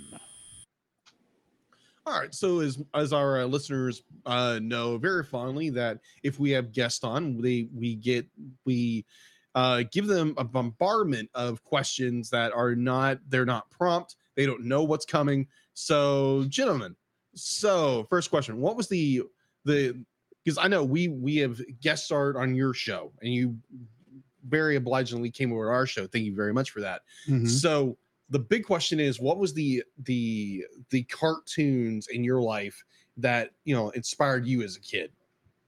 Ooh. Yeah. So I am That's all about Nickelodeon in the 90s. So if it's going to be Doug, Hey Arnold, Rugrats, just all of these ones, Ah Real Monsters, The Wild Thornberries, Mm-hmm. Rocket Power, all of these cartoons that came out in the 90s in with Nickelodeon, but also on top of that. So obviously I was all things Nickelodeon. If you watch the Rushmore show, anytime we talk about cartoons, I make sure to bring up Nickelodeon. It's just it's everything about me. But also on top of that, I was big Fox Kids, so we're gonna be talking. We'll be talking about X-Men here in a little while. But man, you talk about X-Men, all of those other the Spider-Man, all of these cartoons. I loved the Tick. The Tick was a fantastic one. Like just that one was fun. It was super fun. So all of those. I could go on forever. Animaniacs, Pinky and the Brain. I could just keep going on. So if it was a cartoon, Pokemon, like I was all about it. So if I had to hone it in though, anything in that 90s kind of time frame with Nickelodeon for sure was all me. Kirk? Yeah, I'll jump in. I'm more the 80s side of things. Saturday morning cartoons with cereal. We've had 2 episodes on the Rushmore show that have honed in on this. One of them was you guys came on for intro music to that, and then we had another episode where we did our top 4 cartoons ever.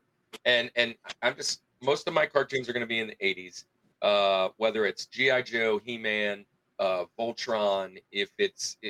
I just loved everything 80s. That how animation started. I even like the USA Cartoon Network, which brought some of the older syndicated stuff from the 70s. But you mentioned it, Andy. Early 90s was really great with like Batman. That was my George. If you go and check that out, Batman the Animated Series. Love X-Men, which it was kind of an awesome to review that. But Ghostbusters, man, underrated. So I mean, there's so many. Chip and Dale, all the Disney afternoon cartoons were fantastic. Darkwing Duck, Chip and Dale, DuckTales. I am all over those. So that would be where I live. Yep. I didn't say one more because of my. Go ahead. Just one more. I love Space Ghost Coast to Coast when it came back on Cartoon Network at late night. But Kirk doesn't like adult cartoons. So I understand. Yeah, I am kind of anti-adult themed cartoons, which is one of the reasons I did whatever that Warriors just got on me. But I just don't like the crudeness in the midst of animation. I just don't. I never have. Fair. So ever since you guys do a more countdown thing with Rushmore, be like, what would be your, now granted you guys could use this whatever you want, but what would be one of the cartoons if you were to do a Rushmore show over like your most hated cartoons that's anime or Western or whatever? Be like, what would be one of them? What would be one show that you absolutely just despised growing up? I just really said it. I mean, it's any of those adult ones, but South Park, Family Guy, anything that evolve around those type of cartoons. Yeah, I just don't like them. I usually love cartoons. I love sitting down with my 8-year-old and watching cartoons. I could do it all day, but there's just something about it that there's a time where I loved like Beavis and Butthead and Ren and Stimpy, but now that I'm older and I look back, I'm like, gosh, it's so terrible. Yeah. But I just don't get in it anymore. That would be my. So 2 things. We would call those mores, by the way. That's what we call them. Yeah.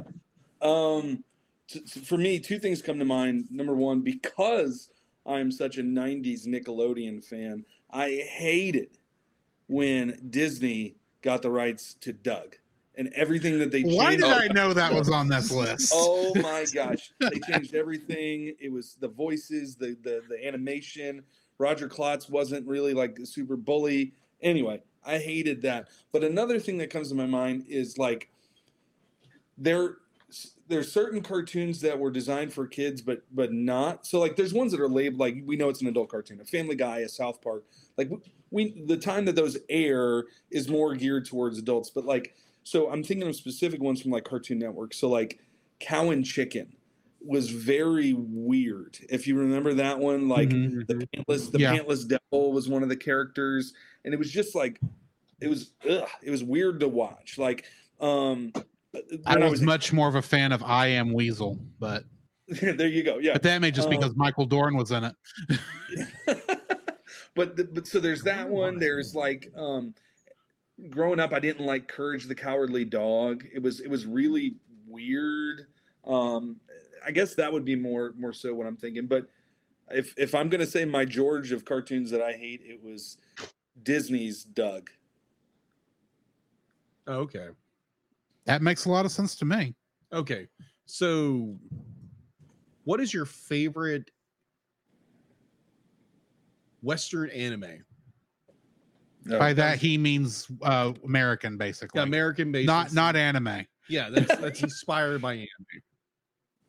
Wait, inspired by anime? Yeah. Well, you know what I mean. Mostly. Okay. I know that's a huge curveball. Yeah. So Western made anime. Yes. Gotcha. I'll be on, and I could be wrong in this, so you can educate me. I was not the biggest anime fan. Not that I was like not an anime fan. I didn't really venture into a lot of that stuff up. So like the main ones that I watched were your Dragon Ball Z and Pokemon. I mean, that was like the two things. But again, I don't know. Is that considered Western? I don't know. But no, those are really what like Jacob's talking about is stuff more like Avatar: The Last Airbender. Yeah, stuff like stuff that was Yep. made And that over was the here, one but in that an I was anime gonna say. style. Yeah, Teen Titans Go, that kind of stuff. Yeah, that was the one that I was throwing out there was Avatar.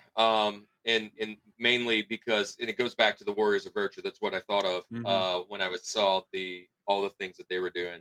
But when I go back to talking about my book, right? If I was to take 3 stories to mash them together to make my book, right, would be Avatar meets like a Narnia, if you will. Yeah. But have Final Fantasy essence of the video game in it. That's basically my book. And I love Avatar. I mean, I just did. Maybe I'm wrong with this. Me and my too, son are kind of going through that right now, actually. Yeah. So that just got brought back to my mind was going to work was Samurai Jack. I don't know. Oh yes. Oh yeah. I'll count that as really anime. Enjoyed Samurai Jack. So thinking about that one, I had to think about it. But yeah. I'll call it anime because it's definitely Asian inspired, though I think it's more kung fu movie than the normal anime, but I'll count it. Right. Samurai Jack was fun. Yeah. Okay. So here's another one.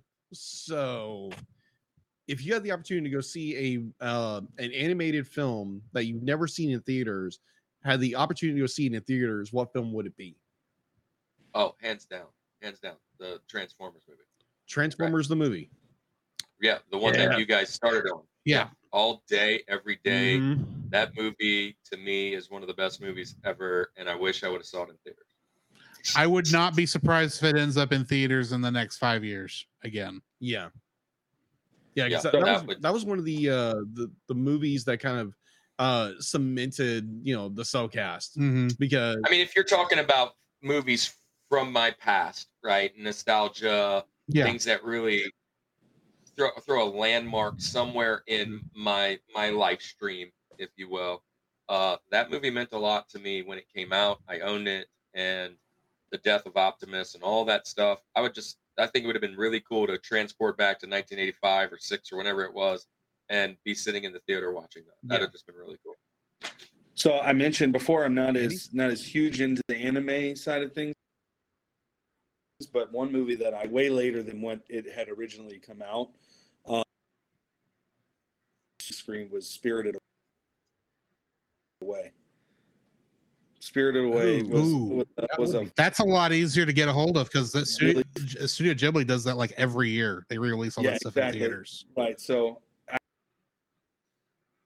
it's on the TV screen, but to go see her. I love the animation. I love the story. So I had never really watched any of those until recently getting Max it's called now, but HBO Max had a couple of those on there, and I watched a whole bunch of them, kind of just binge watching. And man, those are fantastic watches. I just love them. Oh yeah. There's a reason we do a Studio Ghibli month every year. Yeah, and honestly, I enjoy animation. Do not be wrong. I enjoy anime. When he started introducing Studio Ghibli films, I was like, oh my gosh, where have some of these been in my life? Because it just be like the way, and there again, he's got another film coming out. Yeah. later this year. I don't know if we're going to react to it or not, but yeah, but it sounds it's a Studio Ghibli Hayao Miyazaki film. I mean, it's got your last name in it. That's true. Boy and a heron. Yeah, not the fish, the bird. I don't know. There's probably some fish in there too. Oh yeah, probably. So, like I always like to say, or like to tee up with our guests during this segment. If you were to be trapped in an anime world, what would you want to be trapped into? What world would that be? Anime or anime? Andy, I'll let you go first. Any cartoon, Yeah. Western, anime, cartoon. whatever. Oh wow.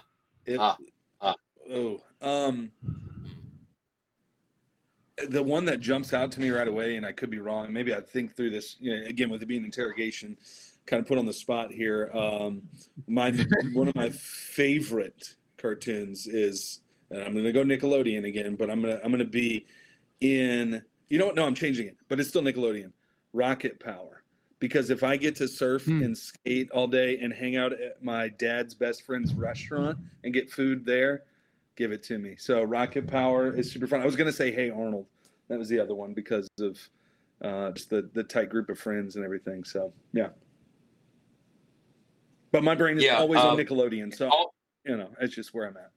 All of my favorite cartoons, as I'm thinking about them, seem very dangerous to be in their world.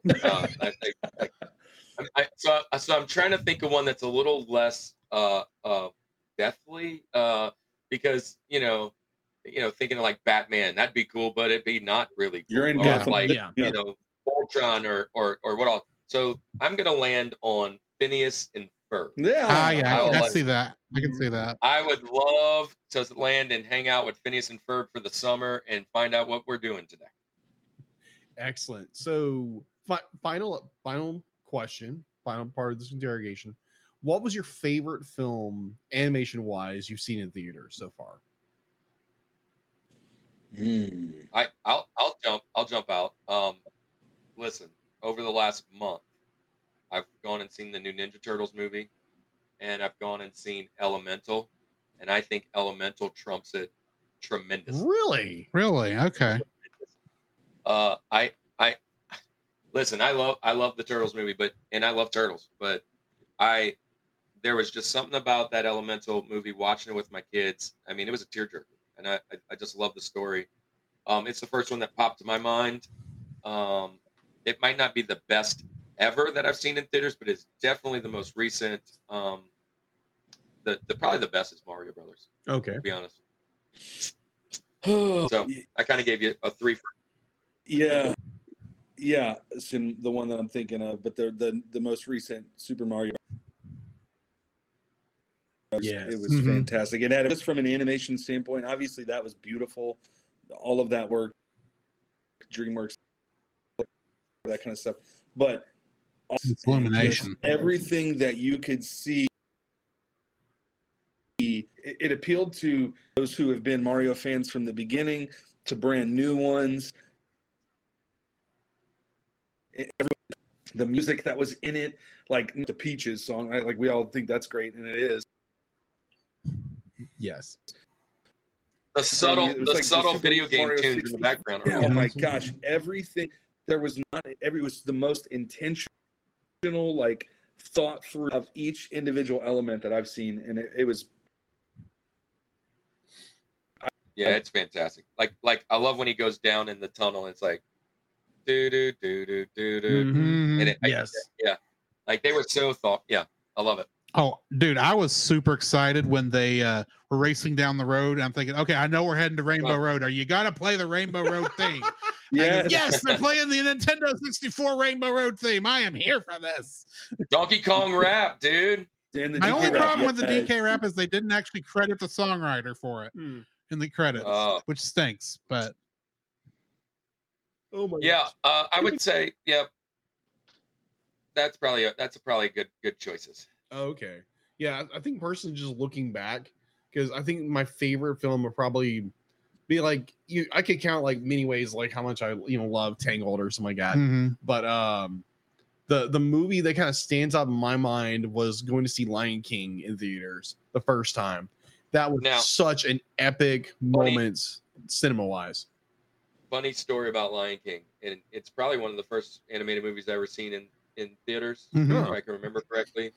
But it was my very first date. Nice. Needless to say, it didn't work out. Okay. I would say there are two movie-going experiences of animated movies that are about equal, but only one of them do I still like the movie as much as I did the day of. That one would be Wreck-It Ralph, because I just absolutely loved that film, and I still love that film. Yeah. But I will tell you, the first time I was in that movie theater watching the Lego movie, I was having the time of my life. Now, granted, I after, you know, I don't like it as much now, but that first time I watched, I was like, oh, this is great. Oh, this is more than what this movie had to be. So if I did a Rushmore of animated movies, like if we did that, the Lego movie would definitely be on it for me, just because I think of the brilliant writing. There were so many Easter eggs in that movie that are just mind-blowing to me. So I love that pick. All right. Nice. I think the interrogation's over. All right. Then let's go ahead and jump into our review of these X-Men episodes. Previously on X-Men. Meet the sulky, over-bulky, kinda hulky superhero. Optimistic and electrically transistored superhero. An exotically erotic and aquatic superhero. The Marvel superheroes have arrived. X-Men, X-Men, it's the day, X-Men, X-Men, come and go.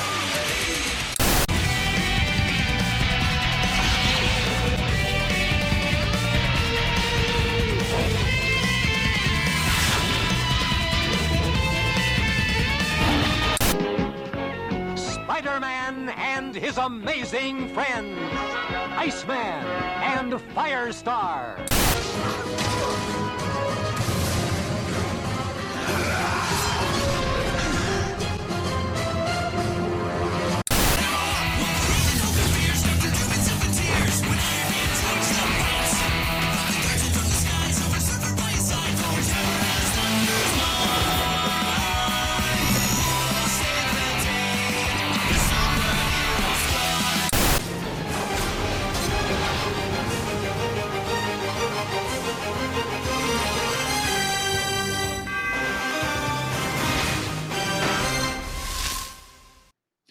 Before we get too far into this, I need to make a comment over a trivia piece from last week's episode, because this first episode kind of makes it sound like I didn't know what I was talking about.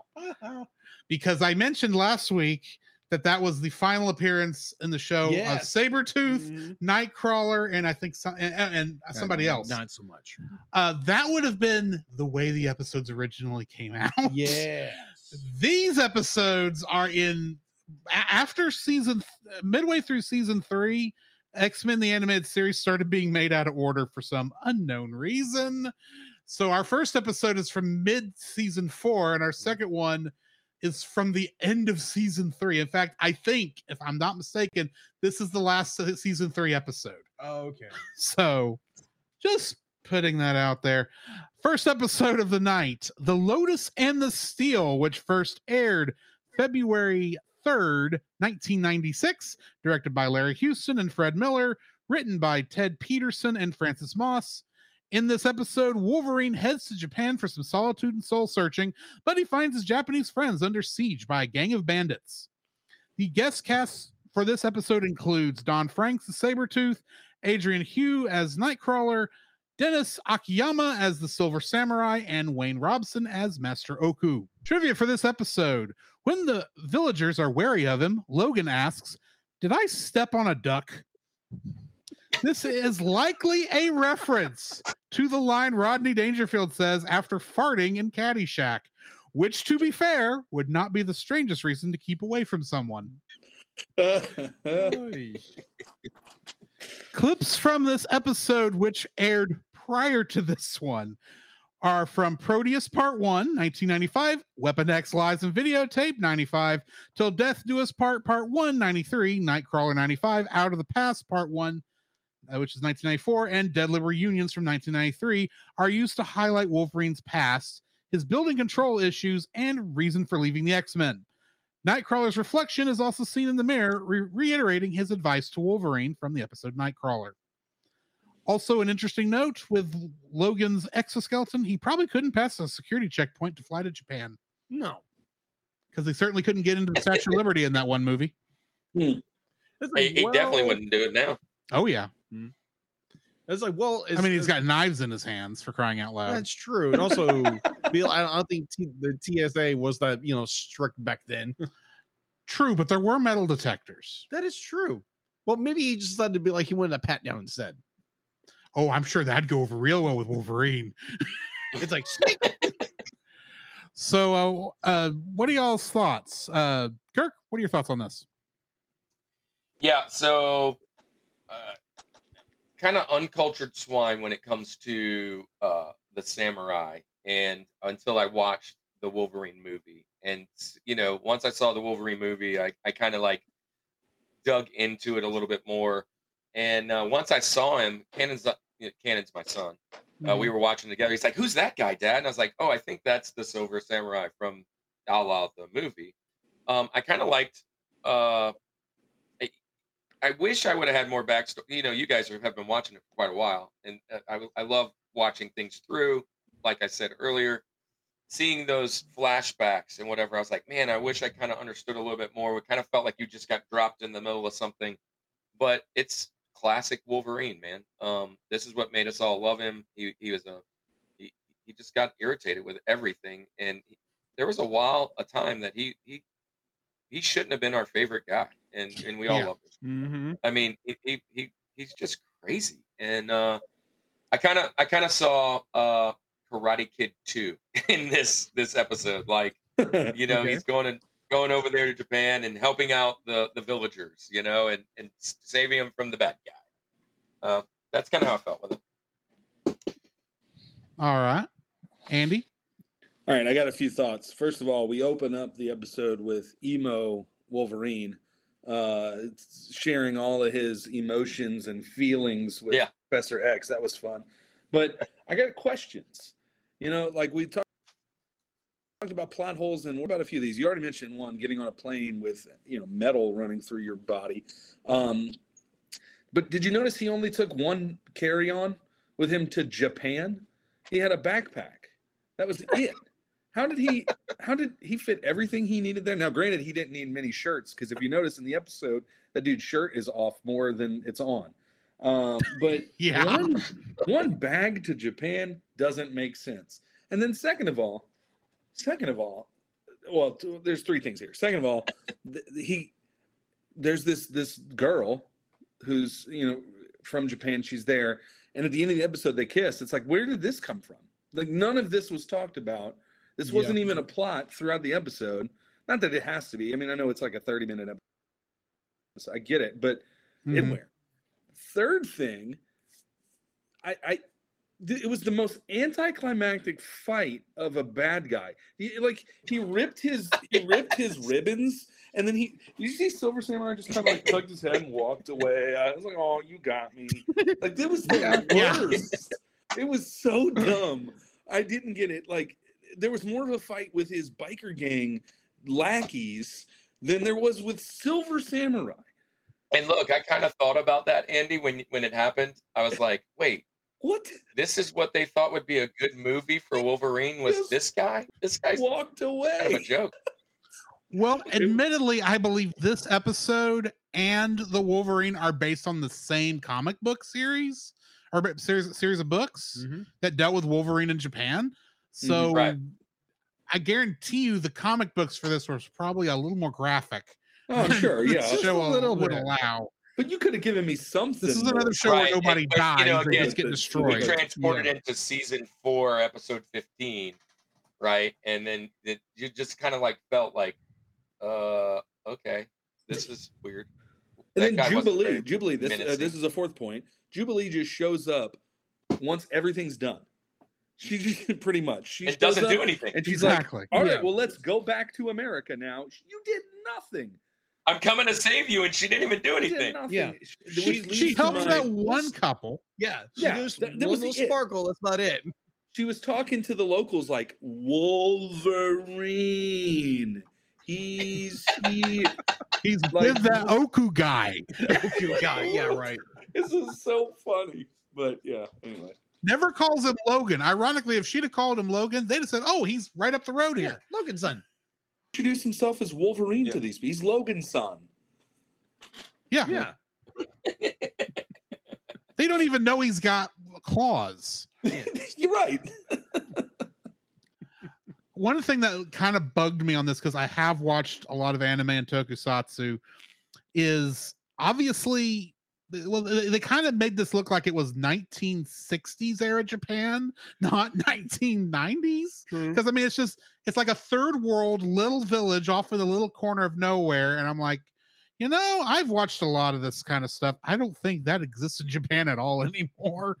But at the very least, I was kind of letting it go because I'm thinking, okay, this biker gang is probably like Yakuza or something, and they obviously can't call them Yakuza because this is a kid's show, and you don't even mention the mob, much less a cutthroat organization like the Yakuza. But it was just really strange. It felt like I was watching Seven Samurai more than I was X-Men in this, except there was only one samurai and his name was Logan. But yeah, I mean, this was like y'all said, the fight was anticlimactic. I'm still trying to figure out why they built an entire dam and filled it behind with lake water just to go with this guys. And none of these biker gang guys noticed this.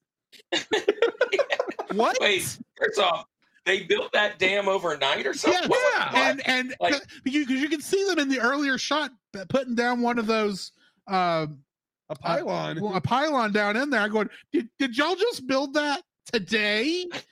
And it's already backed all the way up full of water. Oh, it does And not where'd the work water like go on the that. other side with no other The same stuff? people, Like, the same people who have been building a temple for years. Like who Yes. Logan, Yes. Logan Oh my brought God. that They up. Oh, you can still not build a done? dam in a night. Yeah, and there's another thing. Be like they're constructing this, temple throughout the entire episode. It gets burned to the ground. Next episode, It's already opened up. halfway rebuilt. It's already halfway rebuilt. Did Wolverine go hyperdrive and be like, it's like, Well, I mean, he could. Well, they had I could Wolverine see there him cutting with his claws. That's what happened. I could They see him didn't have cutting all Wolverine those earlier. trees down, because I could see that actually being the slow point of this building. It's not putting the logs on top of each other and sculpting and all that. No, it's getting people to go out there with probably a little rinky-dink little saw that's been rusted for 30 years, trying to cut all these trees down, and Wolverine just goes out there and goes shink, shink, shink, shink, shink. Okay, there you go. There's enough for your palace or your temple. yeah, he's a personal sawmill. He could be. Sure. He very easily could be. Yes. What are your thoughts, Jacob? My thoughts, kind of the same way. It's kind of a kooky story, and again, we get more Wolverine, which is like everybody's favorite character. Especially since we have not had much Wolverine since season 2. That is true. That is so true. And the next episode we get even more. Yeah. There again would be like not throwing shade on Storm, but oh my gosh, how much more backstory do we need on this character? We But got nuance. we got backstory on her. All I found out was that she was claustrophobic, That is true. and apparently in that one episode she was white. Oh my gosh, you're not kidding. Go back and watch earlier episodes of X. There's an early episode where they're doing the same flashback from the episode before, but they reanimated it and didn't color her the right skin color. Yeah. It's so bizarre. But anyways, it's enjoyable for what it is. Be like, you get Jubilee. It's like, oh, I'm so worried about Wolverine. I'm going to fly to Japan in this little jet. Which apparently she knows how to fly. Yeah, which in other episodes, she's so terrible at flying these things. Mm-hmm. Well, she's not doing a good job at the beginning of this episode. That is true. That is true. But like, it's an enjoyable episode. There again, what you guys brought up with the anticlimactic villain. It's like, oh, Silver Samurai. He's supposed to be this big bad guy, but like once his little minions get defeated, he falls over, like a puppy, just rolls over and shows his belly. I'm done. It's like, oh, my tether got cut. Oh well, I'm done. I feel like the point of that was, and this is just me playing devil's advocate, the point of that was he has been dishonored. He can never show his face anywhere again. He hasn't shown his face anyway. And I'm still looking at going, I don't care if this is a matter of honor. You fight this guy, Wolverine, and kick his tail. Because that's what I came to watch. But anyway. Yeah. Any more thoughts before we jump to the next episode? Nope. No, I have even more thoughts of the next episode. All right. Next one, we got Weapon X, Lies, and Videotape, which originally aired on June 11th, 1995, as the last episode of season 3. Yeah. It was directed by Larry Houston and written by Stephen Melching and Dave Dermott. In this episode, Wolverine discovers everything about his past life in the government program Weapon X was a lie, including his love affair with Silver Fox. Guest cast for this includes Don Franks once again as Sabretooth and Shannon Lawson as Silver Fox. Trivia for this: the symbol on Silver Fox's flying vehicle and costume, a skull with tentacles, is the emblem of the supervillain organization Hydra. That's right. This implies that Silver Fox is now a member of Hydra. Hell Hydra? Yes, Hell Hydra. In the comics, Weapon X is the secret government program comprised of Wolverine and other mutants. The term Weapon X is never mentioned in the episode, only in the title. This episode is based on the Wolverine comics number 48 and 50 and 61 through 64. And the robot is named Talos after a Greek myth where the god Zeus created an automaton. And there is a cameo by Omega Red. And there is a goof in this episode about halfway through it where Wolverine and Sabretooth are talking to each other and the wrong voices are coming out of the wrong mouths. Yes. Oh, that was which hilarious. made me laugh out loud when I saw it because they haven't messed up like that in a while. So, yeah. Sorry, Kirk, what are your thoughts on this episode? You said you had a couple. Yeah, I was a little upset with this one. You kind of nailed it when you said the guest appearance. I thought we were going to go Omega Red for quite a bit in that one scene, and he was gone before he was even on there. Yeah, and I've always liked that character. The story was, I don't know, it was kind of convoluted for me. The going back and forth with the flashbacks, back and forth, back and forth, back and forth. And then I couldn't figure out if Sabretooth was really there or if he was in the dream or if he was there or not there or what was going on with that situation. And then all of a sudden, Sabretooth are fighting and now they're best friends. And oh, are they going to announce that they're actually related? Nope, they didn't announce that they were related, but they kind of alluded to that they were related. But we're not going to tell you that they were going to do. Like, there were so many kind of things. I felt like I was watching Warriors of Virtue again because I was like, there are so many holes that are happening in this freaking episode. And then I was like, but so there was this one scene. Silver Fox looked like she was like 75 years old. And I was like, why is she look so old and wrinkly? And then like the next scene, she looked like young and hot again. And I was like, what happened with the animation for that one cell or whatever they were doing right there? And I picked up on the voices too. Now I didn't realize that they were coming out the wrong way, but I was like, man, Wolverine just kind of sounds off. He just sounded a little different. There was a time where I felt like he sounded like Splinter from Ninja Turtle. I was like, and then I thought about it. I was like, oh, he's not supposed to sound like that. But yeah, it's just a weird episode. And then the bad guy, how easy was that bad guy? I mean, like, whap, he came out again. Whap, you're gone again. I was like, this is the guy who's supposed to bring him back. He threw a blanket or whatever over him. It's like putting a fire out. Yeah. Good night, you're gone. But yeah, it was lackluster. So like, I love this show. This is one of the first shows I ever used the VCR to record. The 2 episodes I got. Now wait, I'll add this because I don't think we're gonna say it. I even watched the next episode that is online to try and see if I could fill out some backstory, and it goes a whole different place. It's not even close to what's going on. So I was like, that's been the thing since like oh my midway through goodness, season I wanted to know. 3. Yeah. Because it's weird because both these 2 episodes and the ones we did last week were connected to each other, but they're not connected to anything else. And every episode since like after the Dark Phoenix saga has been, here's a random episode that kind of connects everything, but we've given up continuity. Yeah. Well, I can tell you this, to be fair, 10-year-old me could care less about continuity. Oh, I can tell you I didn't care at this time either. I had no idea. It was just, this is the episode that's on today. Yeah. I actually but looking back, it's remember- like, man, I wish I knew what was happening. Yeah, I actually remember watching this episode when I was a kid, but I don't remember anything after they opened the door. You know what? It's funny. You guys talked about the airplane. One thing that I thought was funny was it just was a funny scene, was him driving that car. Yeah. And I'm like, Wolverine doesn't seem like someone who would drive that car.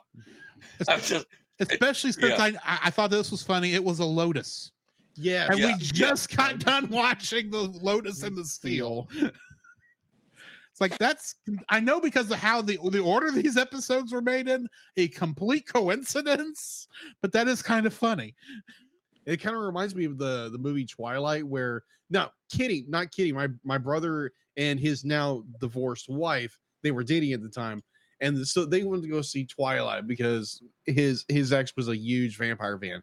Watching this film, absolutely atrocious, and he literally stands in the middle of the film where I think it's in where be like some point where it's just like, you know, the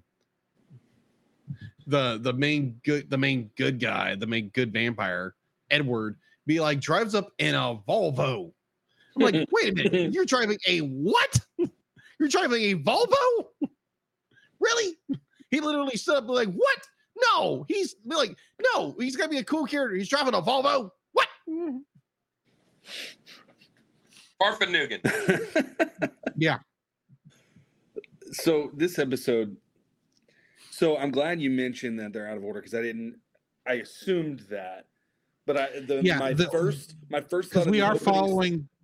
We are following this in the order Disney Plus gave it to us in, which is not the original order they were made in. This is supposed to be in the chronological order the episodes take place in.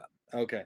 Well, because my first thought is, as soon as the opening scene happened, was, well, that trip to Japan did no good. Like well, that was for nothing. That was for nothing. Because he's freaking out again, and now it's just the same episode, but he's going to Canada with Beast instead of Japan with Jubilee. Yeah. Like, it's literally the same thing's happening. But so it was weird. Like Kirk had said, it was very like, okay, I got to think. This is where we're at now. This is the thought. Like, it took a lot more, and it seemed kind of like piece part, whatever. But man, the one thing that stuck out to me in this episode, and I can't get my head out of it, was Talos, man, and his nipple missiles. Like it flapped open, and it was just, and it happened like twice. A la Austin Powers. Yes. I'm like, they knew that, designing that. I mean, there was some guy sitting in there, and they were like, Kirk, you're on animation for Talos. Oh yeah, all right, I got it. Funny story, dude. It was so weird, man. And then the fact that Beast like just had to throw them all in the back of the truck at the end was super weird too. Like, well, let me pick them up and throw them in there, and then I'm gonna throw a bomb back on them. It was so weird. It was just I don't know. I didn't know what to think about that. Like the previous episode, the Lotus and the Steel was kind of clear cut. Like there was obviously things that we mentioned about it that or whatever. It was very easy to follow. This one was like, what is happening? But yeah, so that's my thoughts. And that just goes to show you that there's only one villain that is worthy of the X-Men's time. I am Magneto, master of Magnet. I have to find an excuse to play that every episode during this. But I do remember watching this episode as a kid. But like I said, I don't remember anything after they opened the door, and I could have sworn it was Lady Deathstrike that was there, not Silver Fox. See that? because I swear that's just what I remember. But that's what you dreamed. But that your was dreams back in weren't real. '95. I was 10 years old, so whichever. I think Lady Deathstrike was definitely a lot better looking, but this episode, I did like this episode to some degree. It is convoluted in its storytelling. Yes. This is, in my mind, this was the episode where they actually explained how the Weapon X thing happened, and yet that was an earlier episode. So this one does kind of feel a little superfluous, but it was nice seeing Sabretooth not being a full enemy this time. True. And actually being a thinking and reasoning person and not just a animal, which is really interesting considering last week when we learned that he learned the very strange tale of how he and Kirk. No, not Kirk. He's not related to Kirk. He's how he had relations with Mystique. I was like, and that somehow turned into a human that resulted in a human being who hated mutants worse than anything. Yes. And I'm sitting here watching, going, in this backstory, this convoluted backstory you're producing for these people among Weapon X, where did he have time to go off and hang out with Mystique for a while? Sure. Because this is about the time he would have had to have been hanging out over there for Creed Jr. to be the age he is now. So that was a weird question going through my mind. I still like the idea that they don't, even at the end, they don't know how much of their memories is planted by this brainwashing and how much is real, because we do get the feeling that there was a time when Wolverine and Silver Fox really were dating, but that was before Weapon X, because otherwise how would they have had the same cabin there? True. But or same I thought that was kind of a weird way to end it at the end. Yeah. Wolverine's like, hey, there really was a time. Let me tell you about this thing that's in the door. It wasn't in this door. And she totally dissed him, was like, that was another time. Peace out. Well, I mean, Wolverine can't have a love life, unfortunately. Because he's tried so many times. Yeah. That he's got to be the lone wolf. So I enjoyed this episode. Like I said, it was fun. But I mean, I am getting ready after we've been doing this since January. Yes. 1st. I am ready to wrap X-Men up, if we're being honest. Yeah. Not that I'm not enjoying the show, but it's like the longer we've gone on, the stranger the storytelling in this has gotten, where it's just random episodes. Well, I'm not on next week, and I watched the next one, and it's fun. The one that's interesting you say that, because next week we unintentionally are doing a Christmas special. Oh gosh, yes. Because we're going to be doing Norm of the North for the movie, and then we're going to have a Morlock Little Christmas. Oh god. For the X-Men episode. So yeah. Christmas in September. Yes. Threw me off big time. It was a Christmas episode. Right. Jacob, what are your thoughts on this episode? My thoughts there can be like, I remember this episode so well. I don't have I'm swapping Fox for not Mystique, but Deathstrike. Lady Deathstrike. So you're doing that too. Well, no. Be like, I be like, I remember clearly, be like, it was Silver Fox. I pretty clearly remember this episode so well, so vividly in my mind from my childhood. But it's like, yeah, it's a little convoluted of a story, but there again, these are just be like, let's push them out. They're fun. They're little adventures. And you can tell we're getting to the point where Saban was just like, we need to get these episodes out. Yeah. Because I mean, we're not far from the season where they switched animation companies to make the show even cheaper. Dear Lord. So that's gonna be fun. Yeah. Yeah, and for our listening audience and our visual audience right now, because there again, once we get done with X-Men, we're going into Neon Genesis Evangelion. Yeah. That's gonna be a fun ride. It's going to be a bit of a whiplash too, effect. Just a little bit. So, are you guys just going to stop, or are you going to go all the way through it? We're finishing X-Men, finishing it, and that's going to So you have finish. quite a bit left, though, right? Well, okay, so there is a season and a half left, and that's going to finish up about halfway through Miyazaki month, is where that timing hits, and then the last thing we're doing for X-Men is the original pilot Pride of the X-Men to finish out in November. And then starting in December, we're starting Evangelion. Dude, Pride of the X-Men. Geek Which actually, that's the first time we've announced that. Whatever. So. They did a review on that one. And I had that on VHS and remember watching that with Colossus and the Blob and Toad and just That's made its viewing on the Rushmore before. I love that.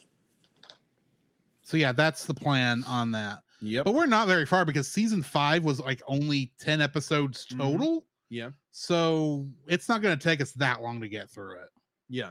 And we're almost done with season 4. So yeah, and we've just technically finished season 3 today. So all I can say is like when we get into Evangelion and get towards the end of the season, all I can say is I cannot wait for a certain AV unit to pop a certain character's head because I despise that character.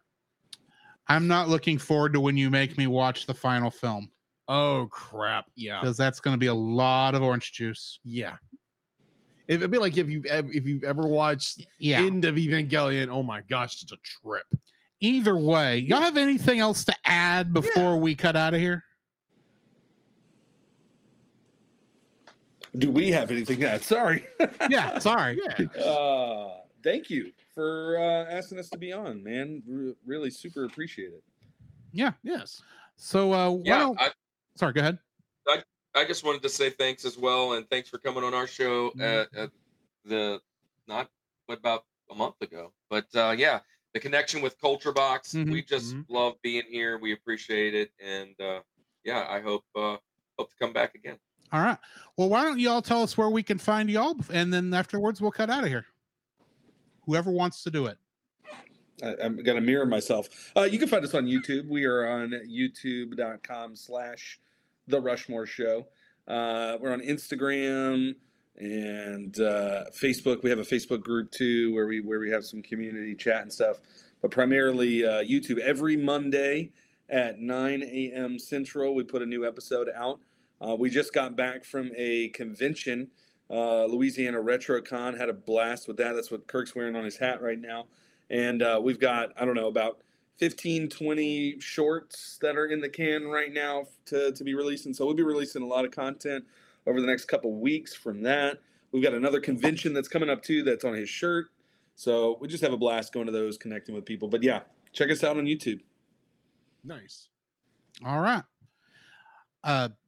D-Lit, will you mark me right quick? I forgot. I nearly forgot because y'all are new to guesting on the show. When we come to the end of this, I'm going to say, in the meantime, this is Drew. He'll say, this is Jacob. Then one of y'all will say your name and the other says the other. And then I'll end with our cutout. So just want to make sure I tell you that before I go, and it's your turn. So you're going to go Drew, Jacob, Kirk, and then Andy? Yeah, we can do Kirk and Andy. That'll work. Yeah.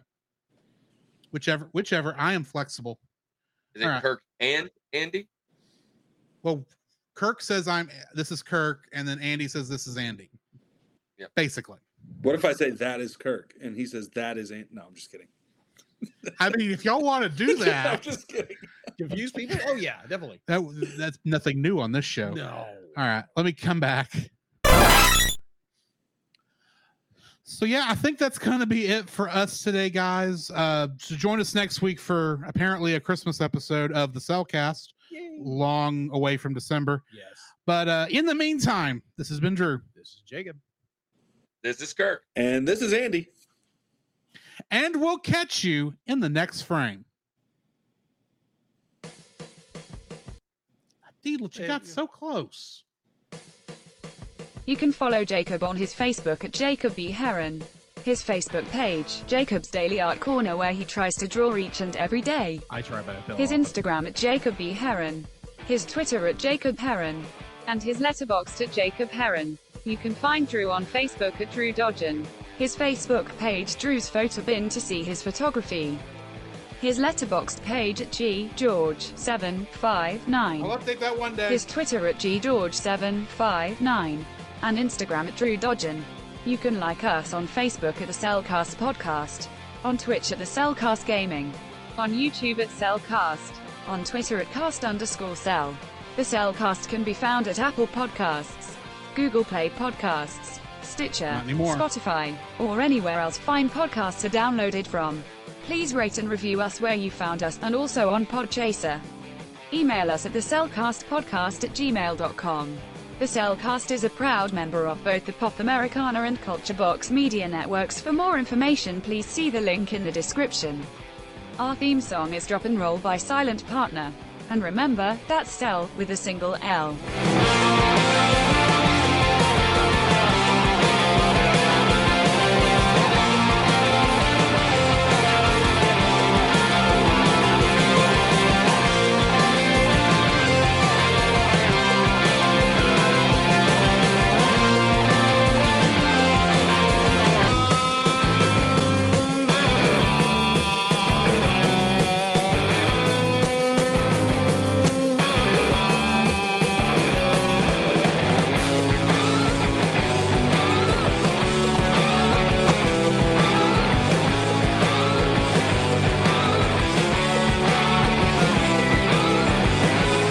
So, are they Mighty Morphin Ranger Roos or Teenage Mutant Karate Kangas?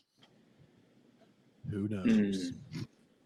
Ranger Roos. Ranger Roos sounds fun. Ranger Roos. Yeah, we'll stick with that then. Yeah.